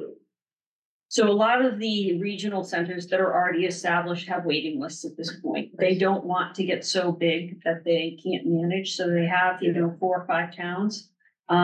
We did have a study done for Medfield that agreed that Dover, Millis, Bellingham, us, and I want to say Medway were the most reasonable regional fit. Chief Sapphire, over in Millis was willing to entertain having his locale be the center of that facility. Like I said, I think there'd be some pushback from some people in town. I'm sure my dispatchers I warned them tonight that I was gonna say this, so they're not caught off guard. I just think it's the way, it's where we see small towns going. Right. There are obvious, huge financial implications. And those are big numbers, and Yeah. with technology today, you know, that's, I would think that we would think hard about trying to get to a regionalized model. One of the things that Chief Carrico said when he was talking about why he wouldn't just hire an inspector, and I want to piggyback that with you. My dispatchers are lovely people and they do a fantastic job, but they can only do one job for me, and that's pick up the phone. If I were to remove 4.5, because we have a part-time dispatcher, I would still want to man the front of the building. There are many ways to do that, but even if I manned it just during the day, kind of normal business hours, if I can pick up 2 police officers, then that's somebody that can take a report at the window. Right now, my dispatchers have to call someone in. They can't take a report at the window. It's somebody that if we had an emergency, could leave that office and respond out to an emergency. So I think, just I get a little more bang for my buck. Yeah. So this sounds like motherhood to me. Would be, I mean, I get it, you're dispatchers. And I'm no disrespect intended to them. But other than that, is there any constituency that would be opposed to this? I do think that there is, and it's a misconception, but I think that there are some people that believe that when you pick up the phone and somebody in that office answers, you're getting a better level of service. It's a perception, right? No, right. I mean, Perception is greater than truth. It's also perception, like they think that you're taking away that person at the window and you come into the. Right. Correct. And there's not gonna be anybody there. Yeah. but people in this town, Right. so there's. I gotta be careful how I say it. People in this town are concerned about taxes. Yes, And the $400,000 savings, whether that's applied to increased staffing for the police department, with many people with support, or for anything else. That would be a popular thing to present to the town at a town meeting, I would think. So what's the sort of next step, to go to the selectmen, so we can get this ball rolling, or? I think we need to prepare, we've already started the process to prepare some actual numbers. So one of the data points I'd like to put together and share is, okay, if we're talking about taking somebody out of that office from 7 PM on, well, how many times have we actually had a person walk through that door after 7 o'clock and need some type of assistance? I'll tell you right now, in the 5 years I've been here, probably less than 6 times. But you're paying a salary to cover that entire time. yeah. I think the deputy came from Rentham. They switched over to this model a while ago, and he said it was seamless. He said that the responsiveness, they go in, they ring the bell, and he goes, you're right on camera. Somebody answers the phone immediately at the dispatch center, and you're already talking to somebody. So I think it's about putting together some data points, anticipating the pushback, and then, presenting a reasonable, logical argument to it. Well, I don't want to speak for everybody here, but certainly for me, I would encourage the select board to sort of, definitely dive into this issue and pursue it, because I think that's a serious number. We have a lot of challenges with our budgets, so It's, if you can help, that would be great. I don't want to be insensitive to the fact that those are human beings sitting over there as well, and they're good people. I will say that a lot of the regional centers, if they come with a recommendation for the chief, will offer them jobs. Yes. So there's only 2 dispatches that we have? We have 4 dispatchers in I was total, gonna say, okay. and a part-time, but we only have 1 on duty at a time. So Right. even like when we had the storm the other day, I had to pay overtime to have a second person come in just because of the call volume. I think some of the challenge is education, right? Absolutely. Educating people what this means and how things might change and what it means to them, and some of the things you talked about tonight. And that will go a long ways to clearing up some misperceptions that people might have, right? You're taking something away. Even civil service, we had some feedback from some members in town that said that this was going to be a detriment to veterans and disabled veterans. I tried not to take it offensively, having come from a military family where my father served proudly for 20 years and we traveled all across the world. I mean, I was actually a military brat.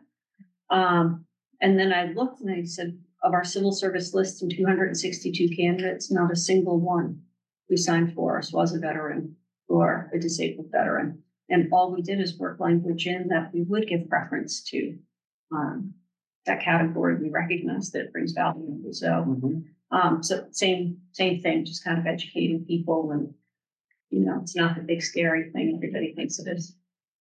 I had one question. Yes, on, sorry.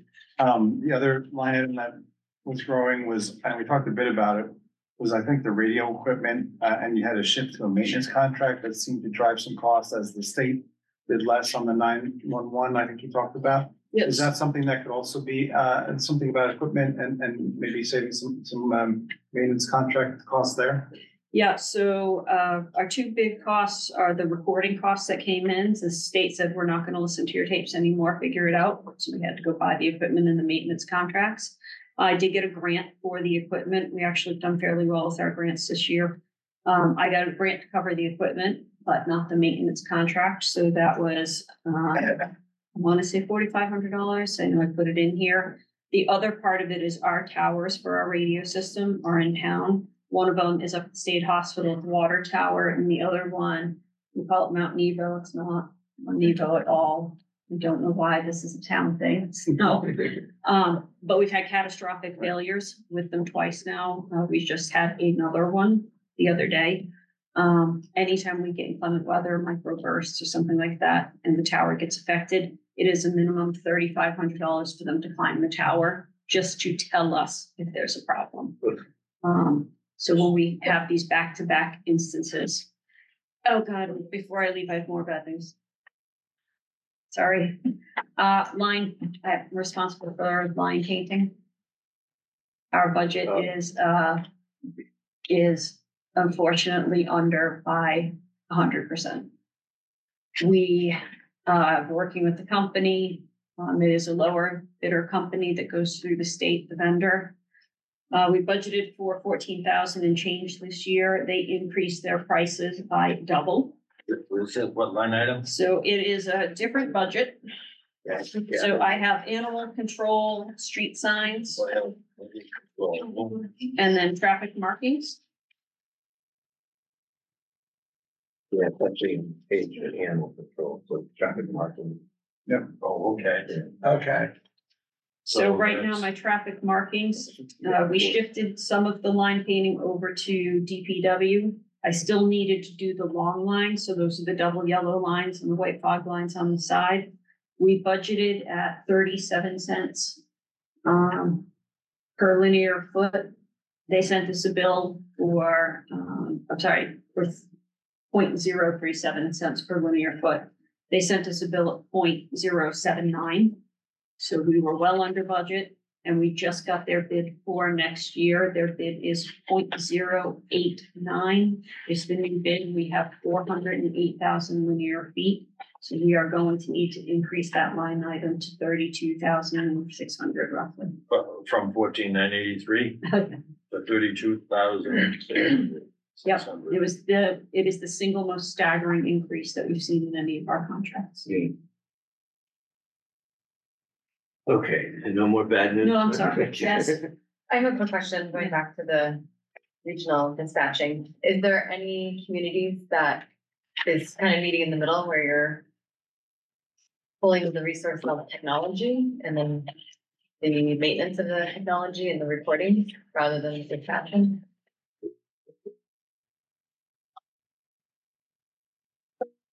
I want to say no, but I don't want to give you an ignorant answer either. So if I can get back to you. Yeah, and I was ask. just curious as to direction. Yeah, I think if I'm going to do a fairly educated guess, they've pulled completely.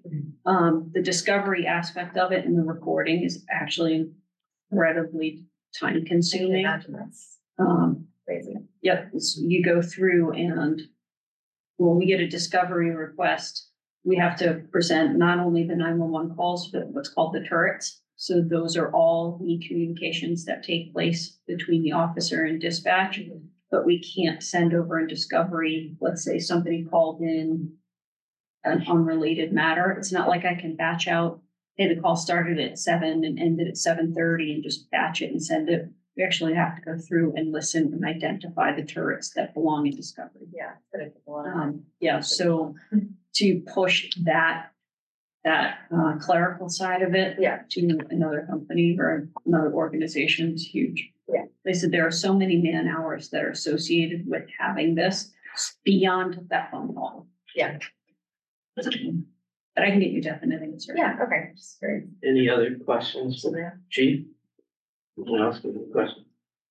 Well, thank you very much. Thank you. Very- I'm sorry I was so long-winded and took so much of your Well, time. thank you. Thank you for doing a great job. We I felt appreciate like if it. I was coming in with this huge number, I needed to give you something. Thank you, Chief. Be Thank safe. you. Thank you. Thank you. Have a good night. I hope it goes quickly. Chief. Alright. All right. Okay. So we will have to promote, next, who do you think we should do? Go over here and PG facilities. So, okay, Amy? Yeah. Okay. So while you're promoting Amy, if you want to say anything, Pete, feel free to. So yeah, I met with Amy, who is very knowledgeable, and we had a great discussion. I learned about, there are a total of 3 employees in facilities. I didn't realize, so I spoke to her that 80% of Amy Collins' budget is paid by the school department. And so only 20% is paid out of the line item that we see here for salaries. She has 2 employees, they are paid out of this. This should, I think and hope will be a short presentation by Amy because she's done a great job of keeping everything very flat. She's instituting cost savings in various areas and has kept the budget down. So the only thing I would add is, this gets back to the question Jill asked earlier, which is that you'll see that the salary line looks essentially flat. That's because there's going to be the increase that will be given to employees in this is in the human resources budget. And that will be taken care of down the road. Okay, great. What's this called? It's buildings and property maintenance, buildings and property. Not Not inspections. You want buildings and property maintenance. Yeah. So Amy, welcome. Hi, thanks for having me. Can you hear me okay? Thanks for being patient and waiting. Sure thing. Yes. Oh, yeah, we don't feel like you have to talk for 10 minutes, but you know, Okay. you're welcome if you want to, but because I think your budget is fairly straightforward, except for one item, right? Yes, yeah. No, I should be short and sweet. So I'm pretty much level funded this year. I didn't have any contract renewals to needed for this year. So that would be really the change on my operating budget would be that building maintenance contracts. That's trash recycling, cleaning contracts, preventive maintenance of boilers. So I didn't have any renewals. So that would really be the only thing that's driving my my budget up. My budget also comprises of the building maintenance and repairs. That's sort of everyday repairs needed for the buildings. Most of the utilities for the buildings, electric, heat, water, and sewer. I have miscellaneous operating expenses that are professional development, office supplies, cell phone costs, and obviously salaries for the 3 employees. So that's the only increase I'm anticipating is I do have a longevity for 1 employee and COLA for the other 2. So as Pete had said, yes, the town side only pays 20% of my salary and the school is 80%. I do have an operating budget on the school side as well, but that will be presented by Michael LaFrancesca with the school department. I also have the Municipal Building Stabilization Fund. That's $1 million funded each year for capital improvement projects. Those are reviewed and approved by the Capital Budget Committee each year. One other funding source that I have is the DOER, that's the Department of Energy Resources. Each year they have a Green Communities grant that we apply for. There are green initiative projects that they fund up to $200,000 a year. For example, this year we had 4 projects awarded that equal $200,000. A couple of the projects they're adding insulation to the town hall attic, and replacing 3 rooftop units at the public library. So as long as the projects are completed and billed 100%, we're eligible to submit an application each year. So we will continue to apply each year. I do work with the MEC, the Medfield Energy Committee, to they look at my capital projects and see what projects might be able to be covered by this grant. So yeah, the only future operating budget changes I see again are if I am putting out to bid some of the preventive maintenance contracts. Those are typically a 3-year contract. We do have the ability to extend it up to 5 years. I did that with, say, the cleaning contract, which was supposed to be put out to bid COVID year. So I thought it was in their best interest to keep our contract where it was, because the cost would have been absurd. So we were able to extend that contract for 2 years. So that went out to bid last year, as well as the trash and the recycling. So yeah, and that's sort of all I was going to say today. But if anyone has any questions about the particulars of my budget, please ask. Yeah, Amy, on the 20,000 reduction in was that the town garage electricity? Yes, yeah. So that was so we had solar panels installed last year. So that's an anticipated. I didn't realize it was 20. I thought it was 10, but so we're anticipating a savings in the electrical because of the solar panels installed. So that was great. Nelson's flat. Yeah, great. Yeah. All correct, Amy. Yeah, well, we're all down. The rest of the budget's in the schools. Yeah. Yes. Yeah. So this is pretty tight. Yeah, it's pretty tight every year. Yeah. One part of it is, so I do have a maintenance repair for the buildings, which I typically, there's a little bit of money for each building that that's under my umbrella.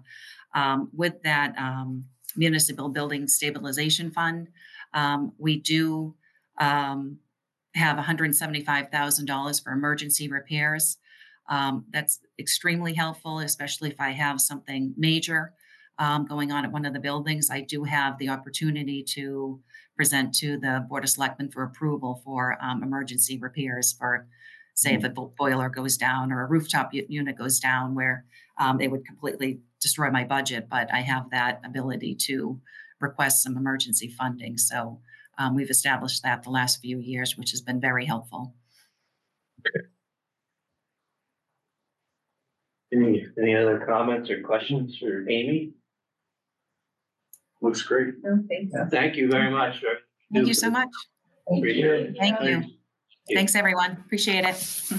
Night. Good night. Good night. Georgia. Okay.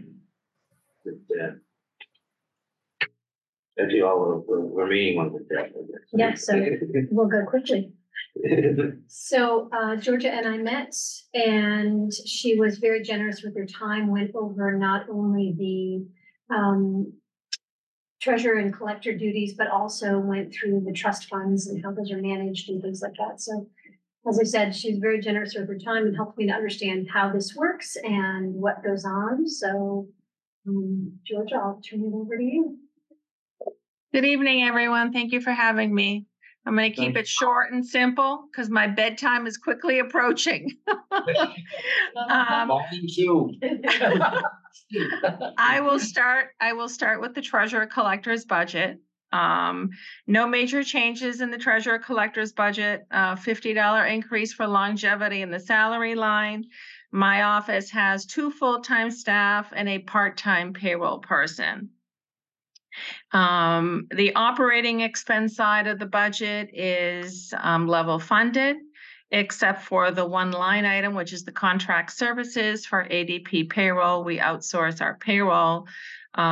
Keep in mind that that line is both town and school expense payroll. 70% is school and 30% of it is town. The large increase is mainly attributed to the fact that we are having to do a lot of custom reporting for a lot of the vendors that we deal with, so that we can import files over to them. And that is the reason why we have an 18% increase this year. Other than that, there is no other increase in the treasurer collector's budget for this fiscal year 25 upcoming budget. I don't see any major increases within the next 3 years in this budget. Great, that's very helpful. Thank you. Go ahead. I was going to say, well, I know one of the additional handouts we provided to the committee was it's a new request this year to sort of do the spreadsheet that has the investment accounts on it. They're not really investment accounts. They're trust funds that are invested. So these trust funds are under the custody of the treasurer. A trust fund is established with a sum of money that is set aside and invested for a specific use for the future. We currently have about 25 or 30 trust funds that I have inherited. The last few years, we've also increased the number of trust funds. The stabilization ones are mainly popular. They are a terrific tool for many of the municipalities, especially in trying times. So these trust funds are under the custody of the treasurer. Each trust fund is unique. Most of the trust funds have a trust fund document. They set out the guidelines, whether the balance can be spent or only the interest can be spent. The trust funds are not invested with general fund revenues. They are invested separately because the interest is allocated among all the trust funds. They are invested with Bartholomew and Company, which is an investment firm that 85% of all municipalities in the state of Massachusetts utilize. Keep in mind that the trust funds are invested according to Mass General Laws, Chapter 44 and 55, and they adhere to the Mass Legal List of investments. If you have any specific questions on the trust funds, I'd be happy to answer them. If you want to email me with specific questions, I'd be happy to respond back. I found this to be very helpful. It's an excellent document that you put together. I know you work with Frank. Frank put this together, yes. And it's it has a lot of information on it for who the appropriating authority and if there's a restriction on the trust fund, what type of restriction it is for the So I think it's very helpful. Does anybody have questions on any of these funds? I can also update it for you. I am finishing up my December reporting, so I can update that for you for the quarter end for December as well. All the big money is in the first, Exactly, yes. 4 or 5, which are the stabilization and the pension. Next one is the cemetery. That's a big item. Yes. And then the library. And I guess the municipal insurance is all trust fund commissioners one. That's a pretty big one too. But you can see there's a lot of small ones. Yeah. So how was the income that's generated in these funds reflected? The income is the income is generated with their investments that are per Mass General Laws, Chapter 44. Most of them are U.S. Treasury bonds. I do have a legal investment list. I will share, Deb, I did open that email this evening. I will send over that portfolio listing to you tomorrow. There are various investments. The income is allocated to all of the investments based on the ending balance of the end of the quarter. So that is how it's allocated. So obviously those with the largest balance get the largest amount of income. Yes, they're prorated, yeah. None of the income. It's prorated. It's prorated. Outside the operating budget. Right, outside of operation. The income that we budget for the operating budget is for the general, the general accounts that the town uses for tax payments and things like that. Right. So. So for example, in the cemetery budget, each year in the cemetery budget, we usually take the income from the Cemetery Perpetual Care Trust Fund, and we take that income to reduce the operating expenses of the cemetery budget. So that is where the income comes from. It comes from the Cemetery Perpetual Trust Fund to reduce the operating budget of the cemetery. So theoretically, you can take a look at some of the other trust funds and you could probably do the same. As long as it's in the guidelines of the trust fund document. So for example, like one of the library, like the Catherine Bell Library Trust Fund, that was bequested to the town of Medfield by a resident in town who has passed away to benefit the library or a portion of the library that benefits children. So again, you could take the interest from that trust fund and reduce the operating cost of a portion of an expense in the children's library, for example. If the trustees vote for it, or if it's Correct. in the, or if it's allowed the document. This specific trust fund, the library ones are under the authority of the trustees, correct? The library trustees, yes.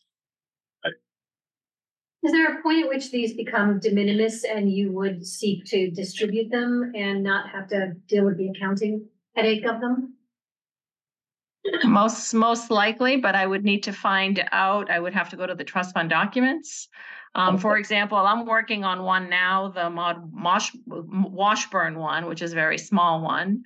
One of the descendants is nearing the end of her life, and she wants to see the balance. She wants to close out the account and be able to gift it to a certain department in town. So at some point, yes, the smaller ones, should diminish, at some point.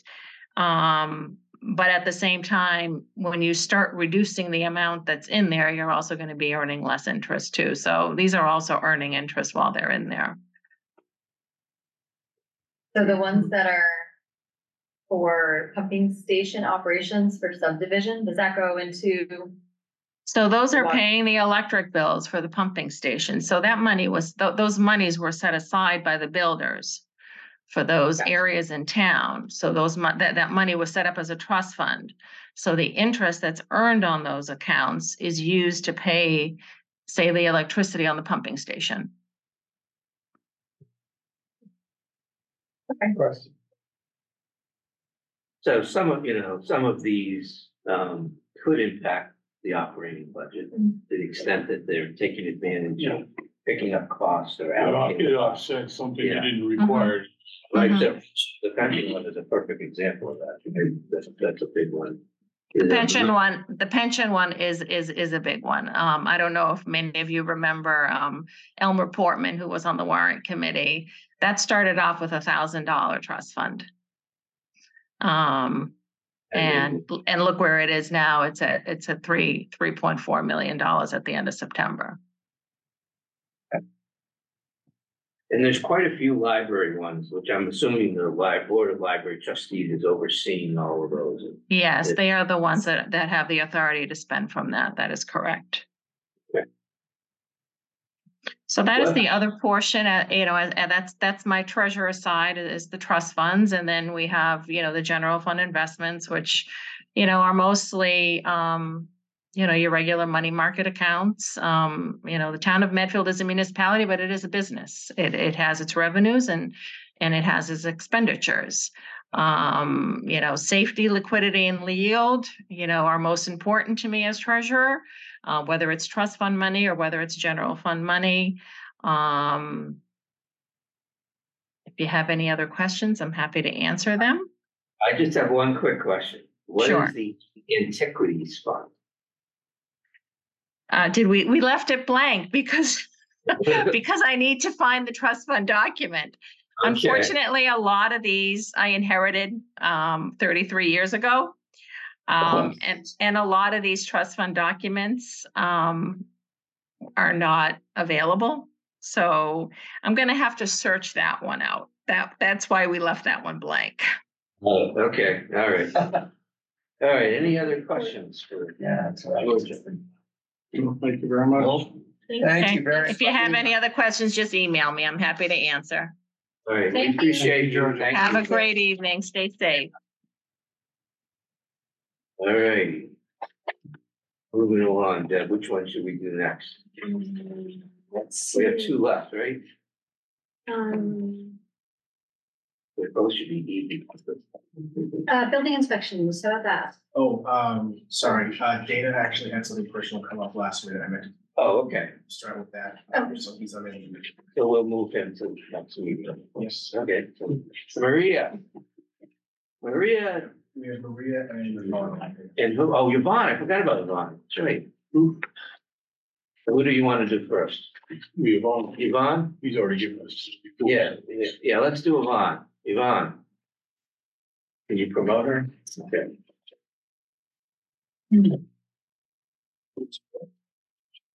Another hard one.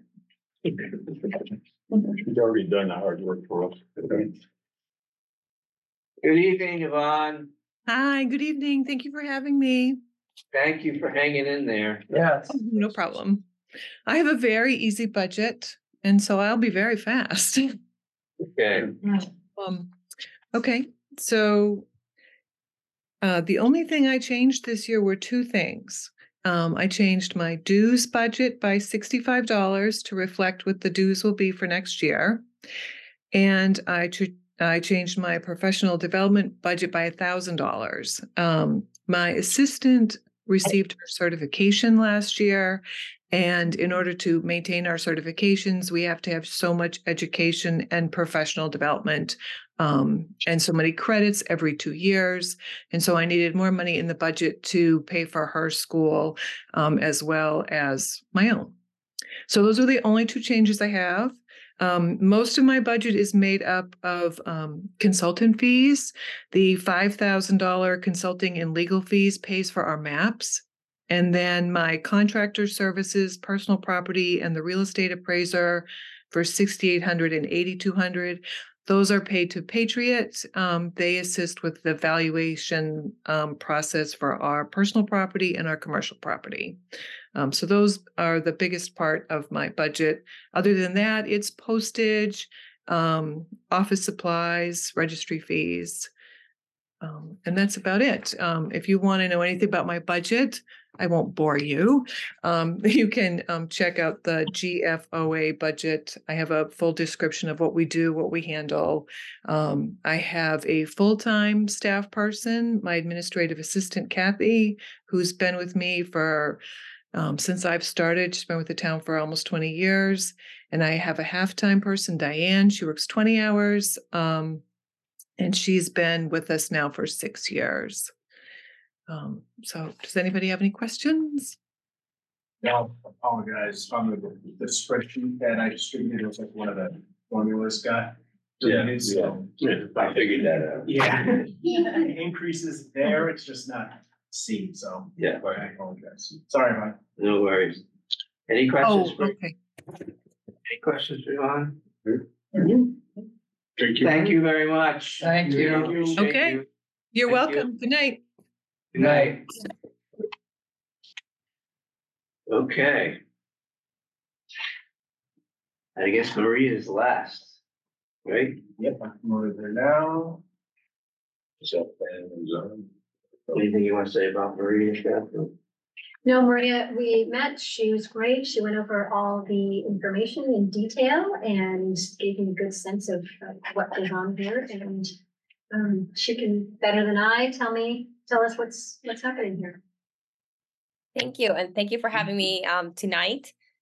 My budget is also relatively simple. I didn't want to adjust anything and break it because it's my first year. So everything is remaining the same. We've made some small changes in how we approach things, but the dollar amount remains the same.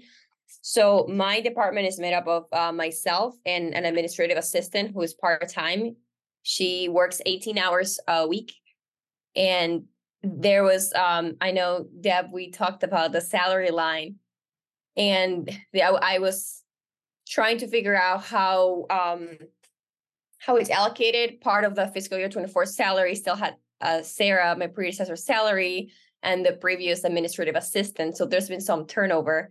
So what we're requesting for salary for fiscal year 25, it's $126,000 with $22. That includes my administrative assistant going up to step 3 in fiscal year 25. And that is, of course, not an increase. That is just what was estimated by the town accountant according to contract. Then for my operational budget, I have pretty standard lines. I have an advertising budget of $1,500. Sometimes applicants don't always pay for advertising in the newspaper. We've been trying to enforce it with the building commissioner to try to save the town money. If you do not pay for your zoning or planning advertisement fee, then we will not issue a building permit. So there is a strong incentive there to pay and pay in time. So that has been working out great for us, but we still need a budget of our own if we ever do any town-owned land that needs advertising in the newspaper. So it's important for us to have a budget for that, any in like self-initiated projects as well. We created a new utility telephone budget because apparently our phone bill was being paid by our mailing budget line for some reason. So that's a new budget line. That's why there's nothing spent out of fiscal year 24. And I just use the numbers that we've been, exactly what we pay in a year from our Verizon bills. That's what you see there. Dues and membership, we had 1,000 last year. I'm keeping it at 1,000. I'm trying to attend as many conferences as I can. I think it's very important to stay in contact with the region because you never know what's out there. And it's as we talked today about regionalization, I like to explore other options, see what other towns are doing. So I try to be a part of as many organizations as I can. Then our training and education budget and our meetings and conferences budget was merged into one that is simply called professional development. That's why there are some differences between fiscal year 24 and 25. Again, the dollar amount has not changed. It's just trying to streamline budget lines, make them as easy to use as possible. And for professional development, certificates, any classes that I can find. I'm currently doing my master's degree, but if I find time for a class, I will take it. So it's always nice to have the money and keep expanding my horizons. And same goes for my administrative assistant. Then we have a professional services budget of $1,500. This gets used differently as time goes on, but as of fiscal year 24, I've actually really been using it. We had some maps from 20 years ago that were barely legible. So I had those digitized this year for the Historic District Commission. So I'm trying to bring the department up to date and have everything as modern as possible. It's easy to use, transparent, accessible. So I'm hoping to be using professional services and keep updating things as I go. We have a planning consultant budget of $6,000. This can include engineers, lawyers, attorneys, or anything that might be needed. This will change depending on the project. So it's good to have some flexibility. And as we know, engineers and attorneys are incredibly expensive. So it's nice to be able to rely on legal counsel or expert help when there is a controversial development to make sure that we are taking educated decisions. We have a printing, postage, and stationery budget that is not changing. Office supplies remain the same at 180, and we do not have any encumbrances. So that is basically what I have for operating. I do have some future ideas for where I want the department to go that will kind of affect how much my department spends, but I want to stop here and ask if there's any questions so far. Questions? I don't see any, Maria. But Maria, one, had the opportunity to meet you at the session on the MTA. So two comments really. One is, being it's your first time before the committee, maybe you give a little background on yourself, and because it's great to see you here with us in the town, and then maybe a little update on where that process is. Because I know you had the consultants from the at the session, that the community session. So those are two. A little more about yourself and how we benefited from you coming to us here. Of course. So I have been with the town of Medfield now for about 8 months. Before joining Medfield, I worked for the town of Norton. I was their director of planning and economic development. Before that, I worked for the town of Sharon, so I'm very familiar with the region. I was with Sharon for about 2 years, and Sharon doesn't have a town planner. The closest position they have is planning and engineering specialist, which is what I was. So I got to learn a lot of engineering concepts, which have been incredibly helpful. My educational background is I have a undergraduate in political science, and I have a minor in geographic information systems. So for me, data management is incredibly necessary, especially in land use, to be taking decisions that are, like I said, informed and accurate. And I have found a lot of the department is a little bit behind on our data collection, how we use data. So I've been trying to prioritize that. I'm currently going to school for public administration. I'm going to Suffolk University at night. I'm starting classes again on Thursday, which will be madness. But I do not love the commute. But my goal is, to keep learning as much as I can. I hope to be town administrator one day. So I'm interested in everything and anything that I can learn about the town, about every single department. So this meeting has been amazing. I've learned so much. So I guess that's a little bit about myself. So anything I can learn, I will learn, and everything is helpful. And I think my department deals with a lot of very interesting stuff. I oversee the planning board, the zoning board, the Conservation Commission, and the Affordable Housing Trust. So that's a wide variety of topics and things that come up. So to segue into your question on the MBTA zoning, for those of you that are not fully aware, the state has mandated MBTA communities, which is 177 towns around the Boston metro area, that either have an MBTA station or are adjacent to one, to have a district of reasonable size. That means at least 50 acres in which you allow multifamily zoning by right. That is, it's not a building mandate. You just need to theoretically allow in your bylaws for multifamily zoning. So we're working with a consultant. It's Ines Associates and RKG Associates. Sarah, my predecessor, had gotten a grant, so she started looking at sites for those multifamily districts. And then in this year, I got another grant for $70,000 to continue the work. The stages that we're currently in is we held a public workshop in which we invited residents and planning board, select board, and Affordable Housing Trust members to give us their opinion on where they think the density should be. We had a Lego exercise in which we had a map of town and asked people, where would you like to see this density, and how dense would you like to see the town hypothetically built?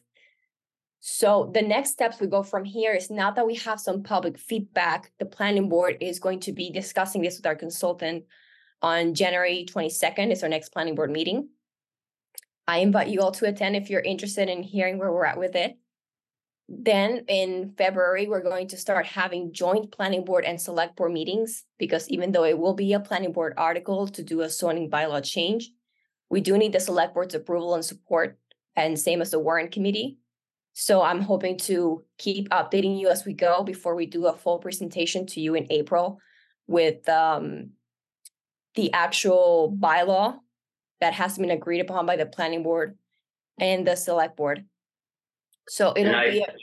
I was gonna say, I spoke with Maria about this briefly, and, you know, it's such a complicated topic that I think it's a good idea if she comes before us as sort of she does a little bit of what we've done at that workshop just for us before we get the final solution in April. So sometime in March, she's agreed to come back to visit us and give us a little educational on this, because it's a big article. You might have read the Boston Globe over the weekend. Milton, Milton, you know, is having some tough times with it, and so it's very controversial in some communities.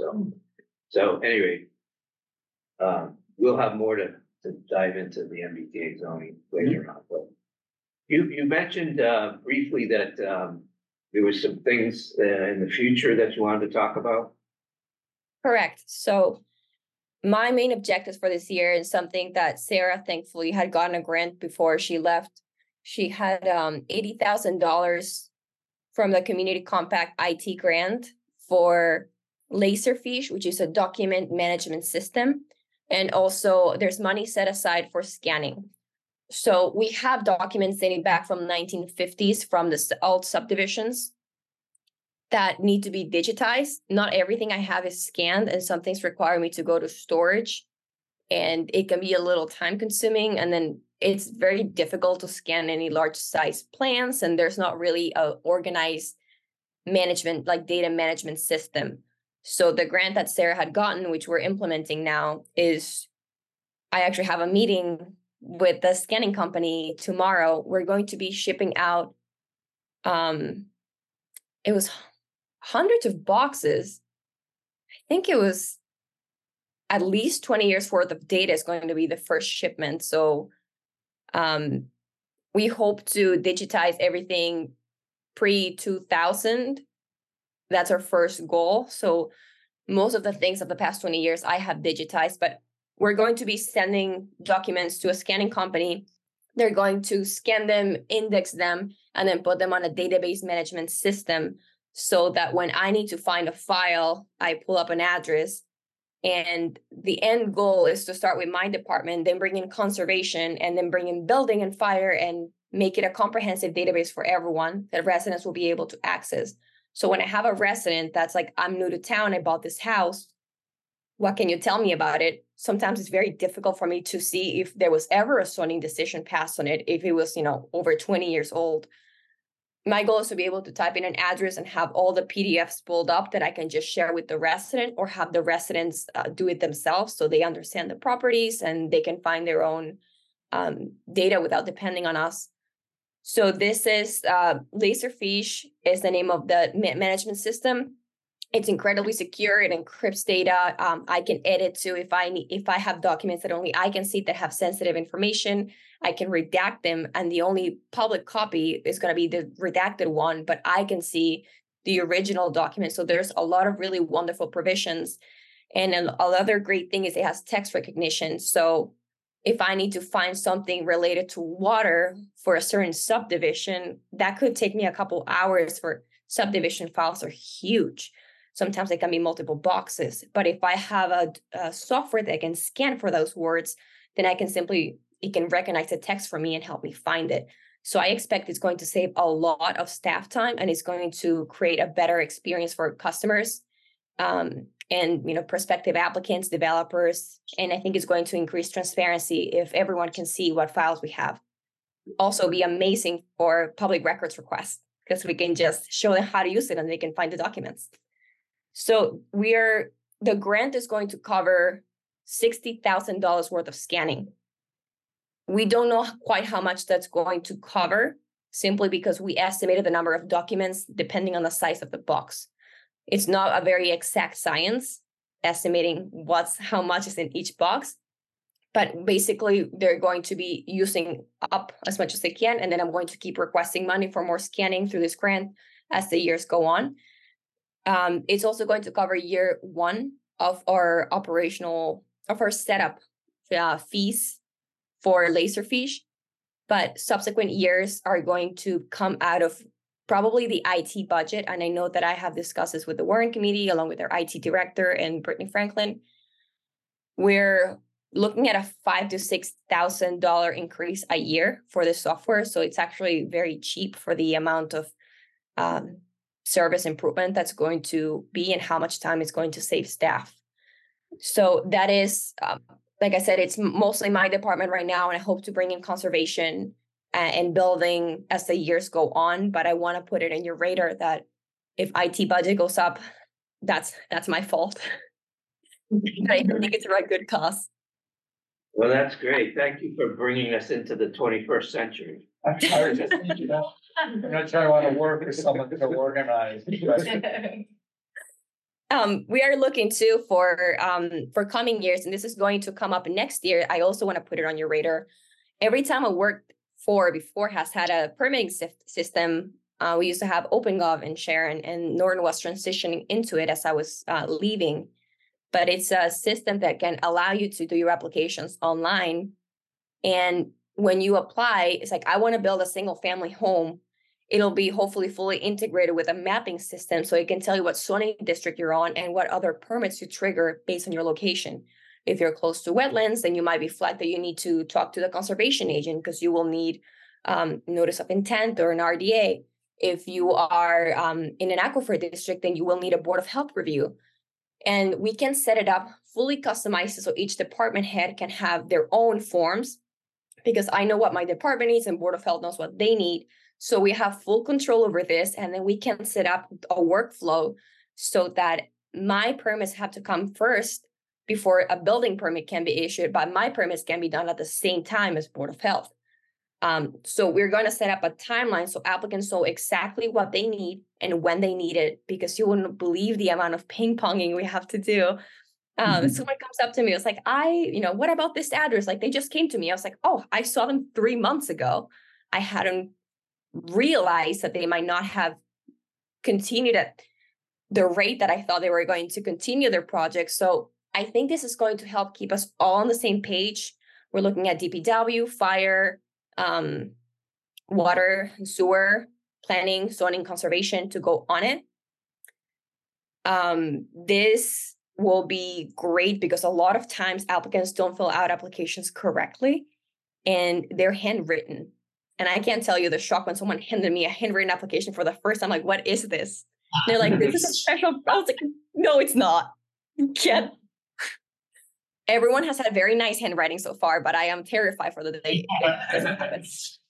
So yes, I'm just trying to create more transparency and more sense of flow and direction, because a lot of times it takes us calling each other and keeping track of where projects are. And I think it would be so much easier if we could all log in, see all the documents that were submitted, have access to everything, and be able to communicate more efficiently. Again, I think this will save a lot of staff time. And we're hoping to cut out a permitting system that comes from the building department. They have a permitting system they're not happy with. So we will be cutting that out and bringing in OpenGov hopefully next year. We do have a quote. The first year, I believe, was around 80,000, just because there is some setup fees. There has to be training so we can then set up the forms that we want. And then from then ongoing years, the cost is going to be 60,000, and that's spread out over 6 different departments, but will most likely be reflected on the IT budget just to centralize. So I think per department, maybe like a $10,000 increase if you want to look at it that way. But this OpenGov fully integrates with Laserfish. So after a permit is closed, we can give it like 2 years, and then it'll automatically save itself to my database system. So all the old permits will actually be seamlessly integrated, so we can keep up the database without having, when things are automated, things don't get dropped. So we're trying to create systems of accountability. And we're hoping that if we look at our mapping system, it'll also be integrated with that and with the assessor software. So we're trying to bring everything up to date. It's a large process. I know it's a large investment, but I think it'll do wonders for how developers and even residents experience the town. So that is to come, but those are future projects and future expenses that will come up. Okay. Operational cost will be against that. Okay. So Frank says we have this in the capital budget. Yeah. So, yeah. And then the ongoing operational costs won't be an FY 26 item, so. 26, yes. Thank you that was a very thorough, Yes. you know, Thank you. exciting presentation. Appreciate that. Welcome. Welcome and Well, thank you. Thank you. Welcome Thank to. you. Thank you. Thank you for doing. Thank you. I'll see you guys again in March. Oh, yes, yes. Look forward to it. Thank you. Thank you. Welcome. Okay. So we are through all the departments now, for tonight. And the next agenda item is a discussion of the current status of the school and town budget guidance and where we stand on that. Frank, did you hand that out to everybody? That's for me. There's a few more up here, so I can get about. Peter, why don't you just roll through the. Yeah, it's supposed to pass that. All right. And Frank, you might want to go through it, but I'll just give a brief. So Frank will take us through very quickly, I think, just the changes, but just so people understand where things are at. If you remember, we gave some guidance to the schools and to the town to be around 4.1 for the schools and 4.2 increase over prior year 24's budget. And the town has, come very close to that. There's some very minor changes that they're looking to make, but you'll see everything that they've given us will roll up to a number that's close to what that guidance is. It's not going to be exact, but it's going to be very close. There's some tweaks that they want to make. And the school, I think, is probably a little bit behind the town in terms of where they're at. They sort of did their first pass, sort of their budget 101, and they're exceeding the guidance that we do. They're at like a 6%. Yeah. So it's a fairly large gap on the school side, and it's driven by a big component of it is special ed related. So they're working through how to solve that problem of special ed. It's a problem that a lot of school districts are having this year across the Commonwealth. And we'll have more conversations about what they're thinking of doing in that regard. But they're hoping to get to, I think at the last school committee meeting, Jeff said that they're hoping to get closer to the budget guidance that we provided. They're just a little slower getting through their process than the town is. So it might take some time for them to get there. But anyway, I'll turn it over to you. If you anything you want to talk about in here? I guess just briefly, to cover the spreadsheet, we earlier in the budget process had covered I guess all of the revenues and sort of the logic behind predicting some of those revenue figures for fiscal 25. And then a lot of the expenditures towards the bottom of the first page and the first half of the second page. The first half of the second page. Those are costs that are, I think you term them as sort of like shared costs between both town and school departments. So you'll see things in there like employee benefits, insurance for town buildings, debt service. And so the thought process this year was, let's take all of the revenue, we'll take all the shared expenditures, and then we'll split up the revenues after that. And so this is what we gave to the select board tonight, this initial budget worksheet. As Steve mentioned, the town departments, if you look towards the sort of bottom half of the third page, the total town budget increase is $562,069 as of right now. There are a few variables, like Steve said, that we're still trying to iron out. In addition to some of the increases that the department heads who attended tonight's meeting mentioned, we sort of talked a little bit about a COLA increase that towards the end of the budget process that would be distributed to all the departments and their line items. But right now, human resources line item will see a $152,000 increase, just south of $153,000. Right now, we're budgeting for a 3% COLA, cost of living adjustment for all non-union personnel. And then on the Parks and Recreation line item, you will see a $46,520 increase. Most of that for a new assistant director that is funded to start on January 1st, 2025, right? Yeah, okay. Yep. But that's a half a year. So that'll be half a year. We'll have to fully fund that in 26. But those, and again, in addition to some of the bigger increases that were discussed by the police chief, DPW director, and fire chief this evening, those two additional costs will be the primary drivers. Some of the additional variables, as Steve mentioned, the school public hearing for their budget will be on January 25th. We have a meeting of the public, or excuse me, those PEC stand for, I can't remember, public employee. Our health healthcare. Yeah, our healthcare negotiations are ongoing. So there could be additional savings we hope achieved there after those negotiations are complete. So hopefully after tomorrow we'd have additional information on those. On the town side, we also have an ongoing classic compensation study that we're hoping to have the final results of in the coming weeks. And then also you'll notice some of the lines are blank. So on the first page, you'll see free cash to capital stabilization, free cash to general stabilization, free cash to monetary articles. Those are blank right now just because I don't think there's been any finalized proposals for those line items just quite yet. So we didn't want to overpromise or underpromise or put words in anyone's mouth. So those are blank for now.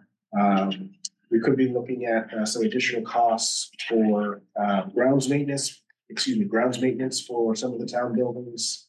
And those should be all the smaller things that I think we should be able to iron out. Sure. Any questions for Frank? Yeah. I mean, so obviously the big gap here is the schools that we can continue to work on it.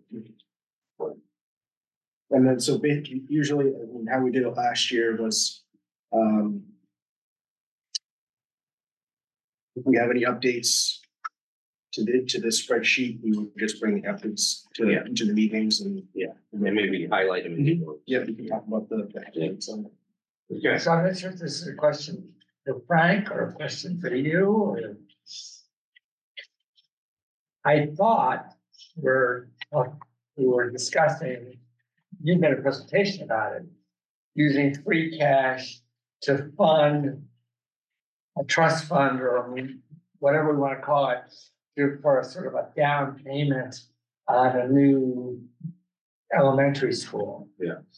So are we going to have enough money to put money into capital stabilization, general stabilization, and then additional free cash to put some money into that? Or will we have to reduce some of these, or is that just unknowable at the time?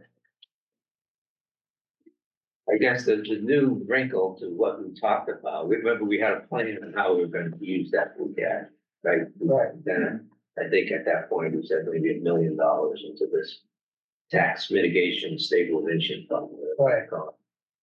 So there's some things that the school is working through on special education that might require the creation of another reserve fund. Okay.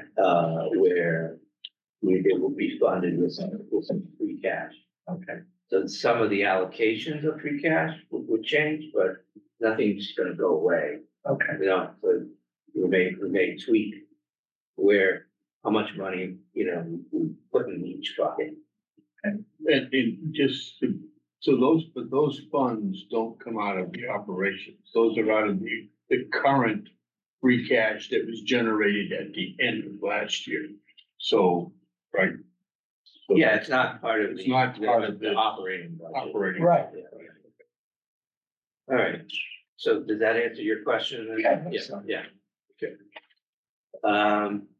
Okay, anything else with Frank? All right, thank you, Frank. Thank you. Oh, you might want to stay up there, because we've got the warrant article list. Okay, Did you give this to everybody, it was, or was it email?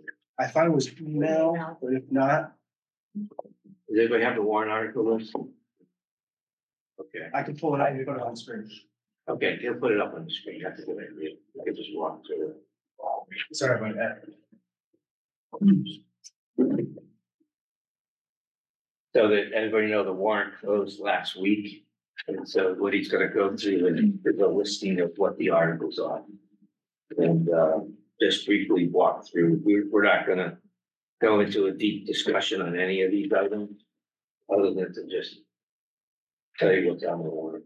We'll have plenty of time to talk about it.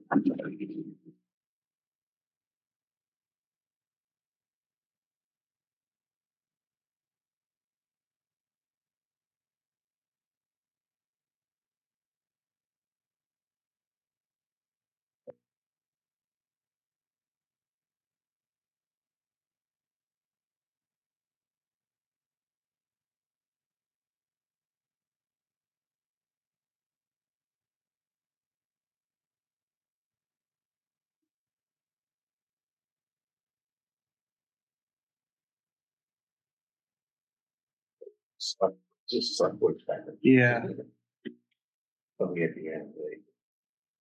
I thought it was, but,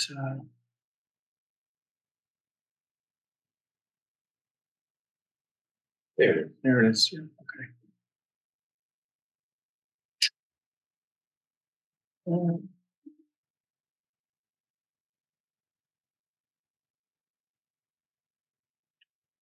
So some of these ones that are, towards the top are pretty run of the mill, standard operating business. Do you want me to talk? Yeah, I mean, the HR articles are very standard every year. The financial articles. There's an article to. You want to talk about this? Sure. So last year at town meeting, we created a opioid stabilization fund to receive funds that resulted from a legal settlement between the Commonwealth and opioid manufacturers, pharmaceutical companies, folks like that. Because that was the mechanism that the state suggested we set up. Because these funds are to be used for specific purposes, not for anything that we want to spend them on. The state has since changed the law to allow us to, we still have to spend them in specific ways, but we don't need to put them in a stabilization fund, which can be a little bit cumbersome. We have to wait for town meeting to spend out of a stabilization fund. So it just. But this was my article last year. It was. Don't take it personally. I think someone's dissing me here. We set it up and then we take it, break it down. It's like, so much for you. So this. It's not true. So this one's sort of technical in nature. It's only fair that it should be your article. Yeah, I know. Check it into the dustbin of history. Never mind. For the EV chart, we have EV chargers at the town hall now. And so in order to pay the electric bill associated with those bills, or with those charging stations, We're gonna set up a revolving fund, or we'd like to set up a revolving fund that would allow the revenue collected to go right into the revolving fund so that we can just pay for those bills right out of the revolving fund as opposed to paying for them out of the operating budget. We're gonna start putting those EV charges in like the town parking lot. We have, we have two at the town, on the parking lot, not right behind the townhouse, but the one that's sort of across the street on James Ave. You know, Um, the Avenue Restaurant is? Yeah. Right Oh, yeah. behind it. EV charges. And those are town owned, yeah. So we have the Green Communities grant that Amy mentioned. We actually got a grant to put those in. So they have to track all those, you know. Yeah, we actually have, there's 4 or 2 at the schools. There's two different schools that have at least one. So they have them at school properties, and we have one at we have 2 at the townhouse. They're not high-speed chargers, I think, they're trickle chargers. You know, I'm not actually sure, to be quite honest. I don't believe that they were are. high speed, there'd probably be a long line. Yeah, I don't believe that they're high speed, no. And I don't know if the ones at the Bank of America are high speed either. Those are high-speed. Those are, okay. We did a lot of. The next 2, creating a revolving fund for the Council on Aging. So they have a couple of different accounts that they use for programmatic spending. So we're looking at creating a revolving fund for them so they can do that properly. Creation of a revolving fund account for license to carry fees. So how that works is Medfield collects, call it, I don't know the exact figure, but call it $100 for an LTC application. We then have to pay the state 75 of those dollars about, and we keep 25 for the administrative costs. So instead of sort of budgeting for things, budgeting for those expenditures in the operating budget, it's just kind of easier to take in the money and pay it out of the same account to the state. The revolving fund expenditure limit authorization is what we do every year for every single revolving fund that basically sets the amount of money that can be spent out of a revolving fund. Cemetery perpetual care, the local PEG access, those are ones we do every year for, we take the money that we receive from, I think it's Verizon primarily, and transfer that to Medfield TV. Cemetery perpetual care will be for accepting lot purchases that folks have made in the past fiscal year. Create a Route 27/Dale Street traffic mitigation special revenue account. So we actually had funds that we received from the developer on the development of the corner of 27 and Dale Street. And so to do any work related to, like, if there are new street lights that needed to be put in or sidewalk improvements, things like that. That money ended up closing into free cash. There are still some improvements that need to be made. So we need to basically take that money out of free cash and put it into this special revenue account. Create a special education stabilization fund / reserve account. I think Steve mentioned that one a little bit ago. Same with the elementary school tax mitigation stabilization fund. Create the school department Medfield State Hospital mitigation special revenue fund. So in the agreement with Trinity for the sale of the state hospital campus, there is $1 million mitigation payment that they'll be making to the schools. If we don't set up a special account for it, that money will just go to free cash per Mass General Law. So we're setting up a special fund to receive that $1 million. We don't want to put it in the elementary school tax mitigation stabilization fund? Or just because it's too limiting, or? No, I think it has to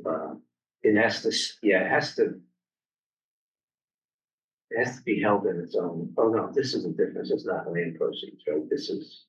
Right, yeah, mitigation payments are. I think the difference is that it specifically requires that the school department have to just say how it's used. Even though in my memo, I said that it will eventually go towards the school. They have to, has to go through a process where they have to sign off on it, because that's how it was set up in terms of. The next 1, 2, 3, 4 are all capital budget items, whether for municipal buildings or non-building projects. Elementary school feasibility study funding. So last year, I believe we appropriated, is it 500 or 250? I can't remember. I think we appropriated 500. 250. It was 250 already. Oh, that's right. The total of 500. So this year we could potentially do something like that again. Prior year bills is what we have on there every year. If for some reason we don't get a bill for a Don't service. we have a feasibility study already? I'm sorry? Don't we already have a feasibility study? Oh, sorry, I thought you were talking about the prior year bills. Yeah. We have a feasibility study for a building that Never came into isn't gonna get built. You have to do a feasibility study for a new proposal. The architects have to design a building, have to figure out how much it's gonna cost and all that stuff. I mean, if they put the same building out for another vote, I guess, we still have to re-estimate the cost of it. Yeah. Prior year bills received for a prior fiscal year by the town require approval by town meeting. So that one's one we have on there every year. The next two are all operating budgets, both for the general fund and the enterprise funds. Rescind bond authorization for the Mount Nebo Water Tower painting project. We did one of these last year, sort of like a housekeeping thing. We have extra debt that we have authorized to issue. We never issued it, so we can just remove that authorization to borrow. The appropriation to the 375th anniversary trust fund. I believe that would be seed money for preparing for that celebration. Appropriation to economic vitality fund. I believe this is one that the town does every once in a while to replenish that fund that pays for things like the holiday stroll, for instance. So all the traffic barriers, the lights, all that type of stuff. And then these two here were requests by the Conservation Commission. They're not entirely sure if they're going to use one or either of these or both. An appropriation for a pond survey. My understanding that's to look at all the town's ponds and see what maintenance or work is needed to keep them in good shape. Excuse me. And then an appropriation for Conservation Commission property signage. That one I think is pretty self-explanatory. General articles. The select board had discussed potentially changing or proposing to change the town moderator's term from 1 year to 3 years. Zoning enforcement fees. Happen or the sponsors blank?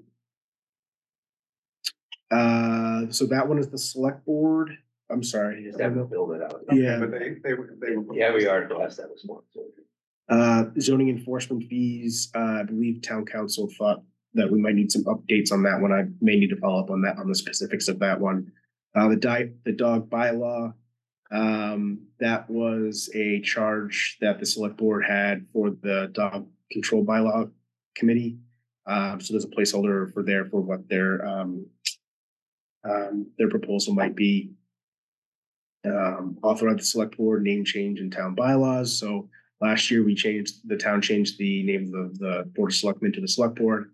That change has to be reflected in the town bylaws. So again, that's kind of a small housekeeping thing. Medfield State Hospital Redevelopment Authority. That was a placeholder put on in case there was a need for the actual redevelopment work done at the campus. In order to help with the procurement, it may be helpful to set up what's known as a redevelopment authority for this type of project. Again, not sure if that's going to go forward or not, but it was a placeholder put on given that the warrant was closing. MBTA Community Zoning District. Maria discussed a little bit about that one, and she'll be back in March to provide more detail on that. The sale of property article is a citizen's petition, the only citizen petition we have for the sale of the the Medfield State Hospital Chapel to Belforge. Right now, they're under a 99-year lease, but they've submitted a citizen petition to have the town sell to them. By the way, we received that actual citizen petition in the Warrant Committee email. They did take the time to fill out our questionnaire. When we remembers the questionnaire we developed last year. And so I will be sending that out this week to everybody. But we won't spend any time talking about it until March, and we'll have Jean come in, if she can, educate us on what that particular article is all about. And then free cash is a placeholder for, it's always the last article in case there's anything that comes up that anything else we have to use free cash for. So that's it. Only one citizen petition this year. All right. Update on the school building committee. Peter, you give us a little update then? Yeah, I've only attended one meeting. That was on January 3, I think. They have a meeting the first Wednesday of each month. We're actually having a Zoom meeting tomorrow to vote on a proposal to send out a request for proposal to do a demographic study to see what they project the likely census would be in a future Dale Street school, and get a sense of how many students, so get a sense of how big a school you're gonna need. They did one of these for the last one. There was some back and forth at the meeting about whether we needed to do a new one, but the consensus of the school building committee was we should get up-to-date data to submit. The reason, or not the only reason, but the principal reason for that is the big debate is, I think the committee was quite surprised that we did not make it under the Mass School Building Authority's latest funding thing. They had a meeting, I guess, a couple months ago before December, let's call it September, or October, where the vibes were described as very positive. Someone at the one meeting I've attended said that Dale Street is considered, among the top 5 or 10 of the worst sort of physical buildings in the state. And so it seemed like a good candidate to be considered for funding. We in the committee inferred that the MSBA was upset at us for voting down the last proposal. And so they wanted to give other towns a shot. And I think the big issue that the school building committee will face in coming months is, so we reach a sort of fork in the road. Do we prepare another application to seek to go before the MSBA and wait till December to see if we could get funding through that mechanism? Or do we decide to go 100% through town funding of the project? It's not an easy decision at all. I don't think there's a consensus yet on the committee on which way to go. We stood to get potentially $19 million or so from the state. That's a lot of money to not pick up. It's actually 23 now. 23, okay. So I'm spending a lot of time talking and not saying very much. There are some big decisions coming down the pike, but nothing much to report right now. Ed's looking at me with incredible. I'd be incredulous. I think we think it'd be a better idea to do it ourselves and just forego $23 million. It just blows my mind in a town that was so worried about costs and the tax bill. Yeah. We would say, oh, it's okay. We'll worry about, 200,000 a year, but we're willing to give up 23 million. It's just. Didn't we already make that decision though? I mean, that was made.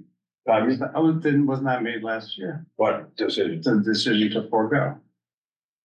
No, No, No, he's we saying, had an like, application in place to try to no, get. they applied last year Yeah. and they didn't get in. Right. So the question is, you have to make a decision every year whether you want to No, that reapply. was a reapply though. I thought the first one, The first one failed at town meeting. right, exactly, Then after that failed vote, they Right. reapplied. right. And that, they just heard in December Right, I that understand. they didn't get in. Yeah. So now the question is, what, do they want to reapply for a second? You know, you keep reapplying until But they. it's not a foregone conclusion that they would reapply. No, it's not. No, But that's no, But it's that's not. the point, is That's there's the no way point. to But why wouldn't you? approve a school without. Because the alternative is to do it Well- all yourself. Well, the But trouble they haven't is, made a decision to, there has not been a decision made to not apply. Right, exactly. Right. I mean, the trouble is, to your point, Ed. I agree with you. How could you possibly not want $23 million? Trouble is, so you wait till December, you do the application, you apply. Every year, there's, I don't know how many school districts apply and how many get funded, but it's sure ain't 100%. The point being, there's no guarantee that this coming December 2024, we Right. get funded. Right. So then you've lost another whole year of not much forward, not a ton of forward movement.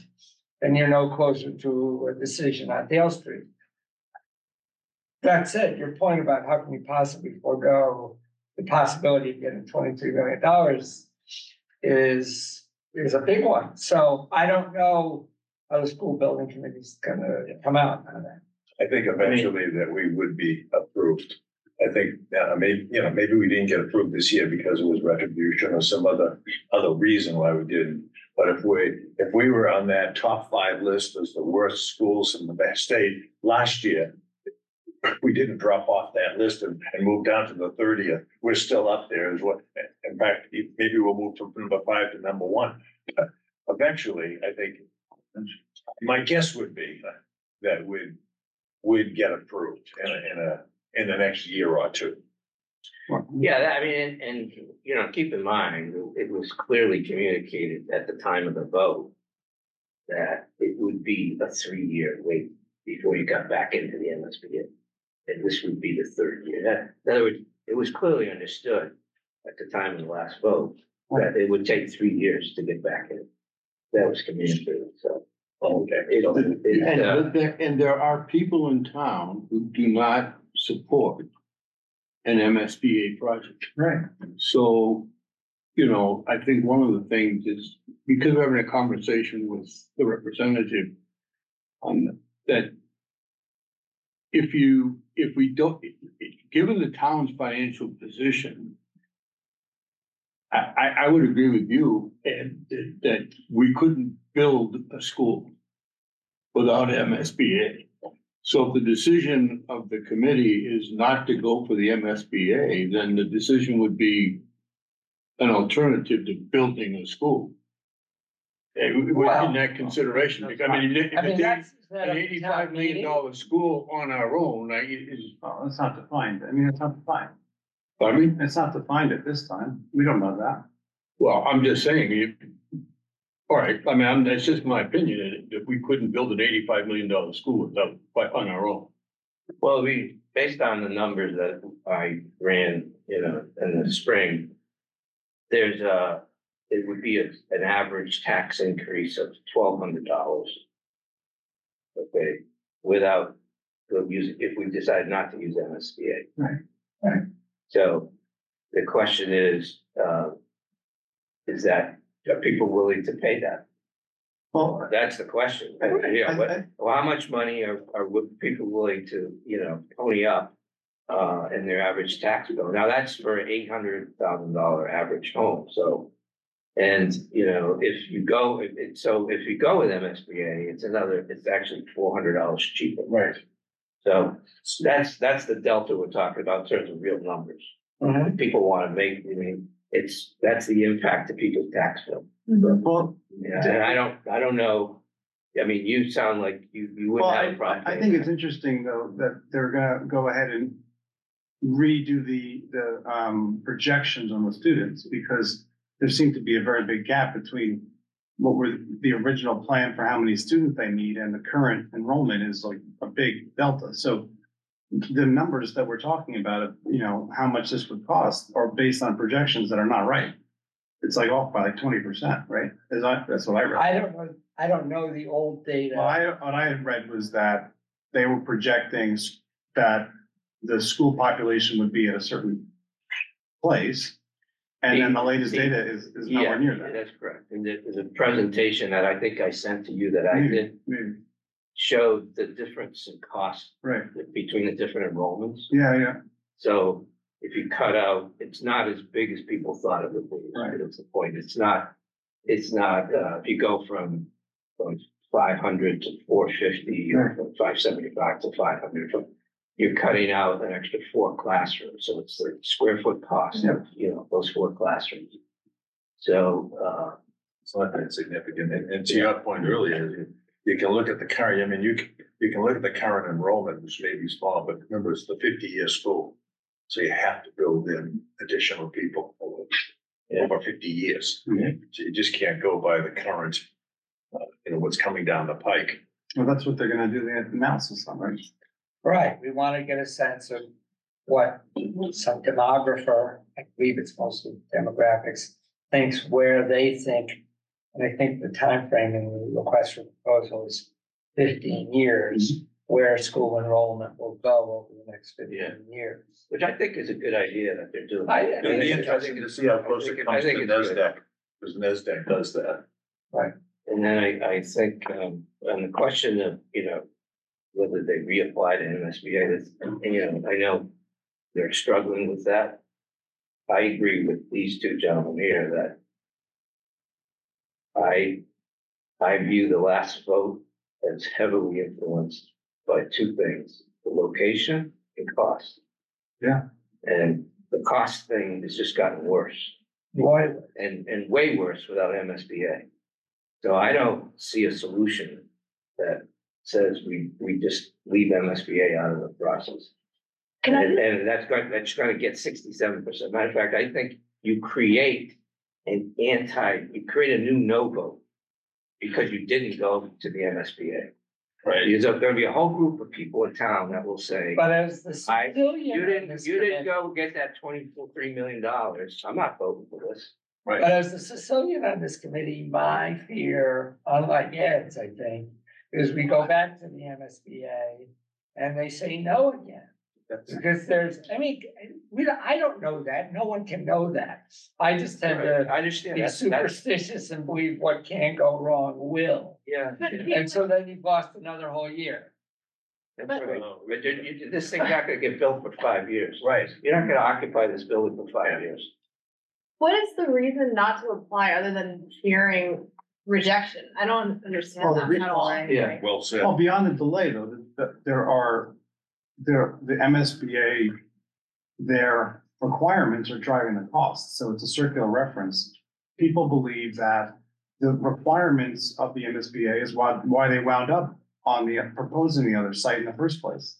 Because they wanted a greenfield because it was required by the MSBA. Oh, so there's okay, an argument that Peter, can I interrupt you for a second? Because I would probably maybe disagree with that comment. I think that the site selection, the MSBA had no role in it.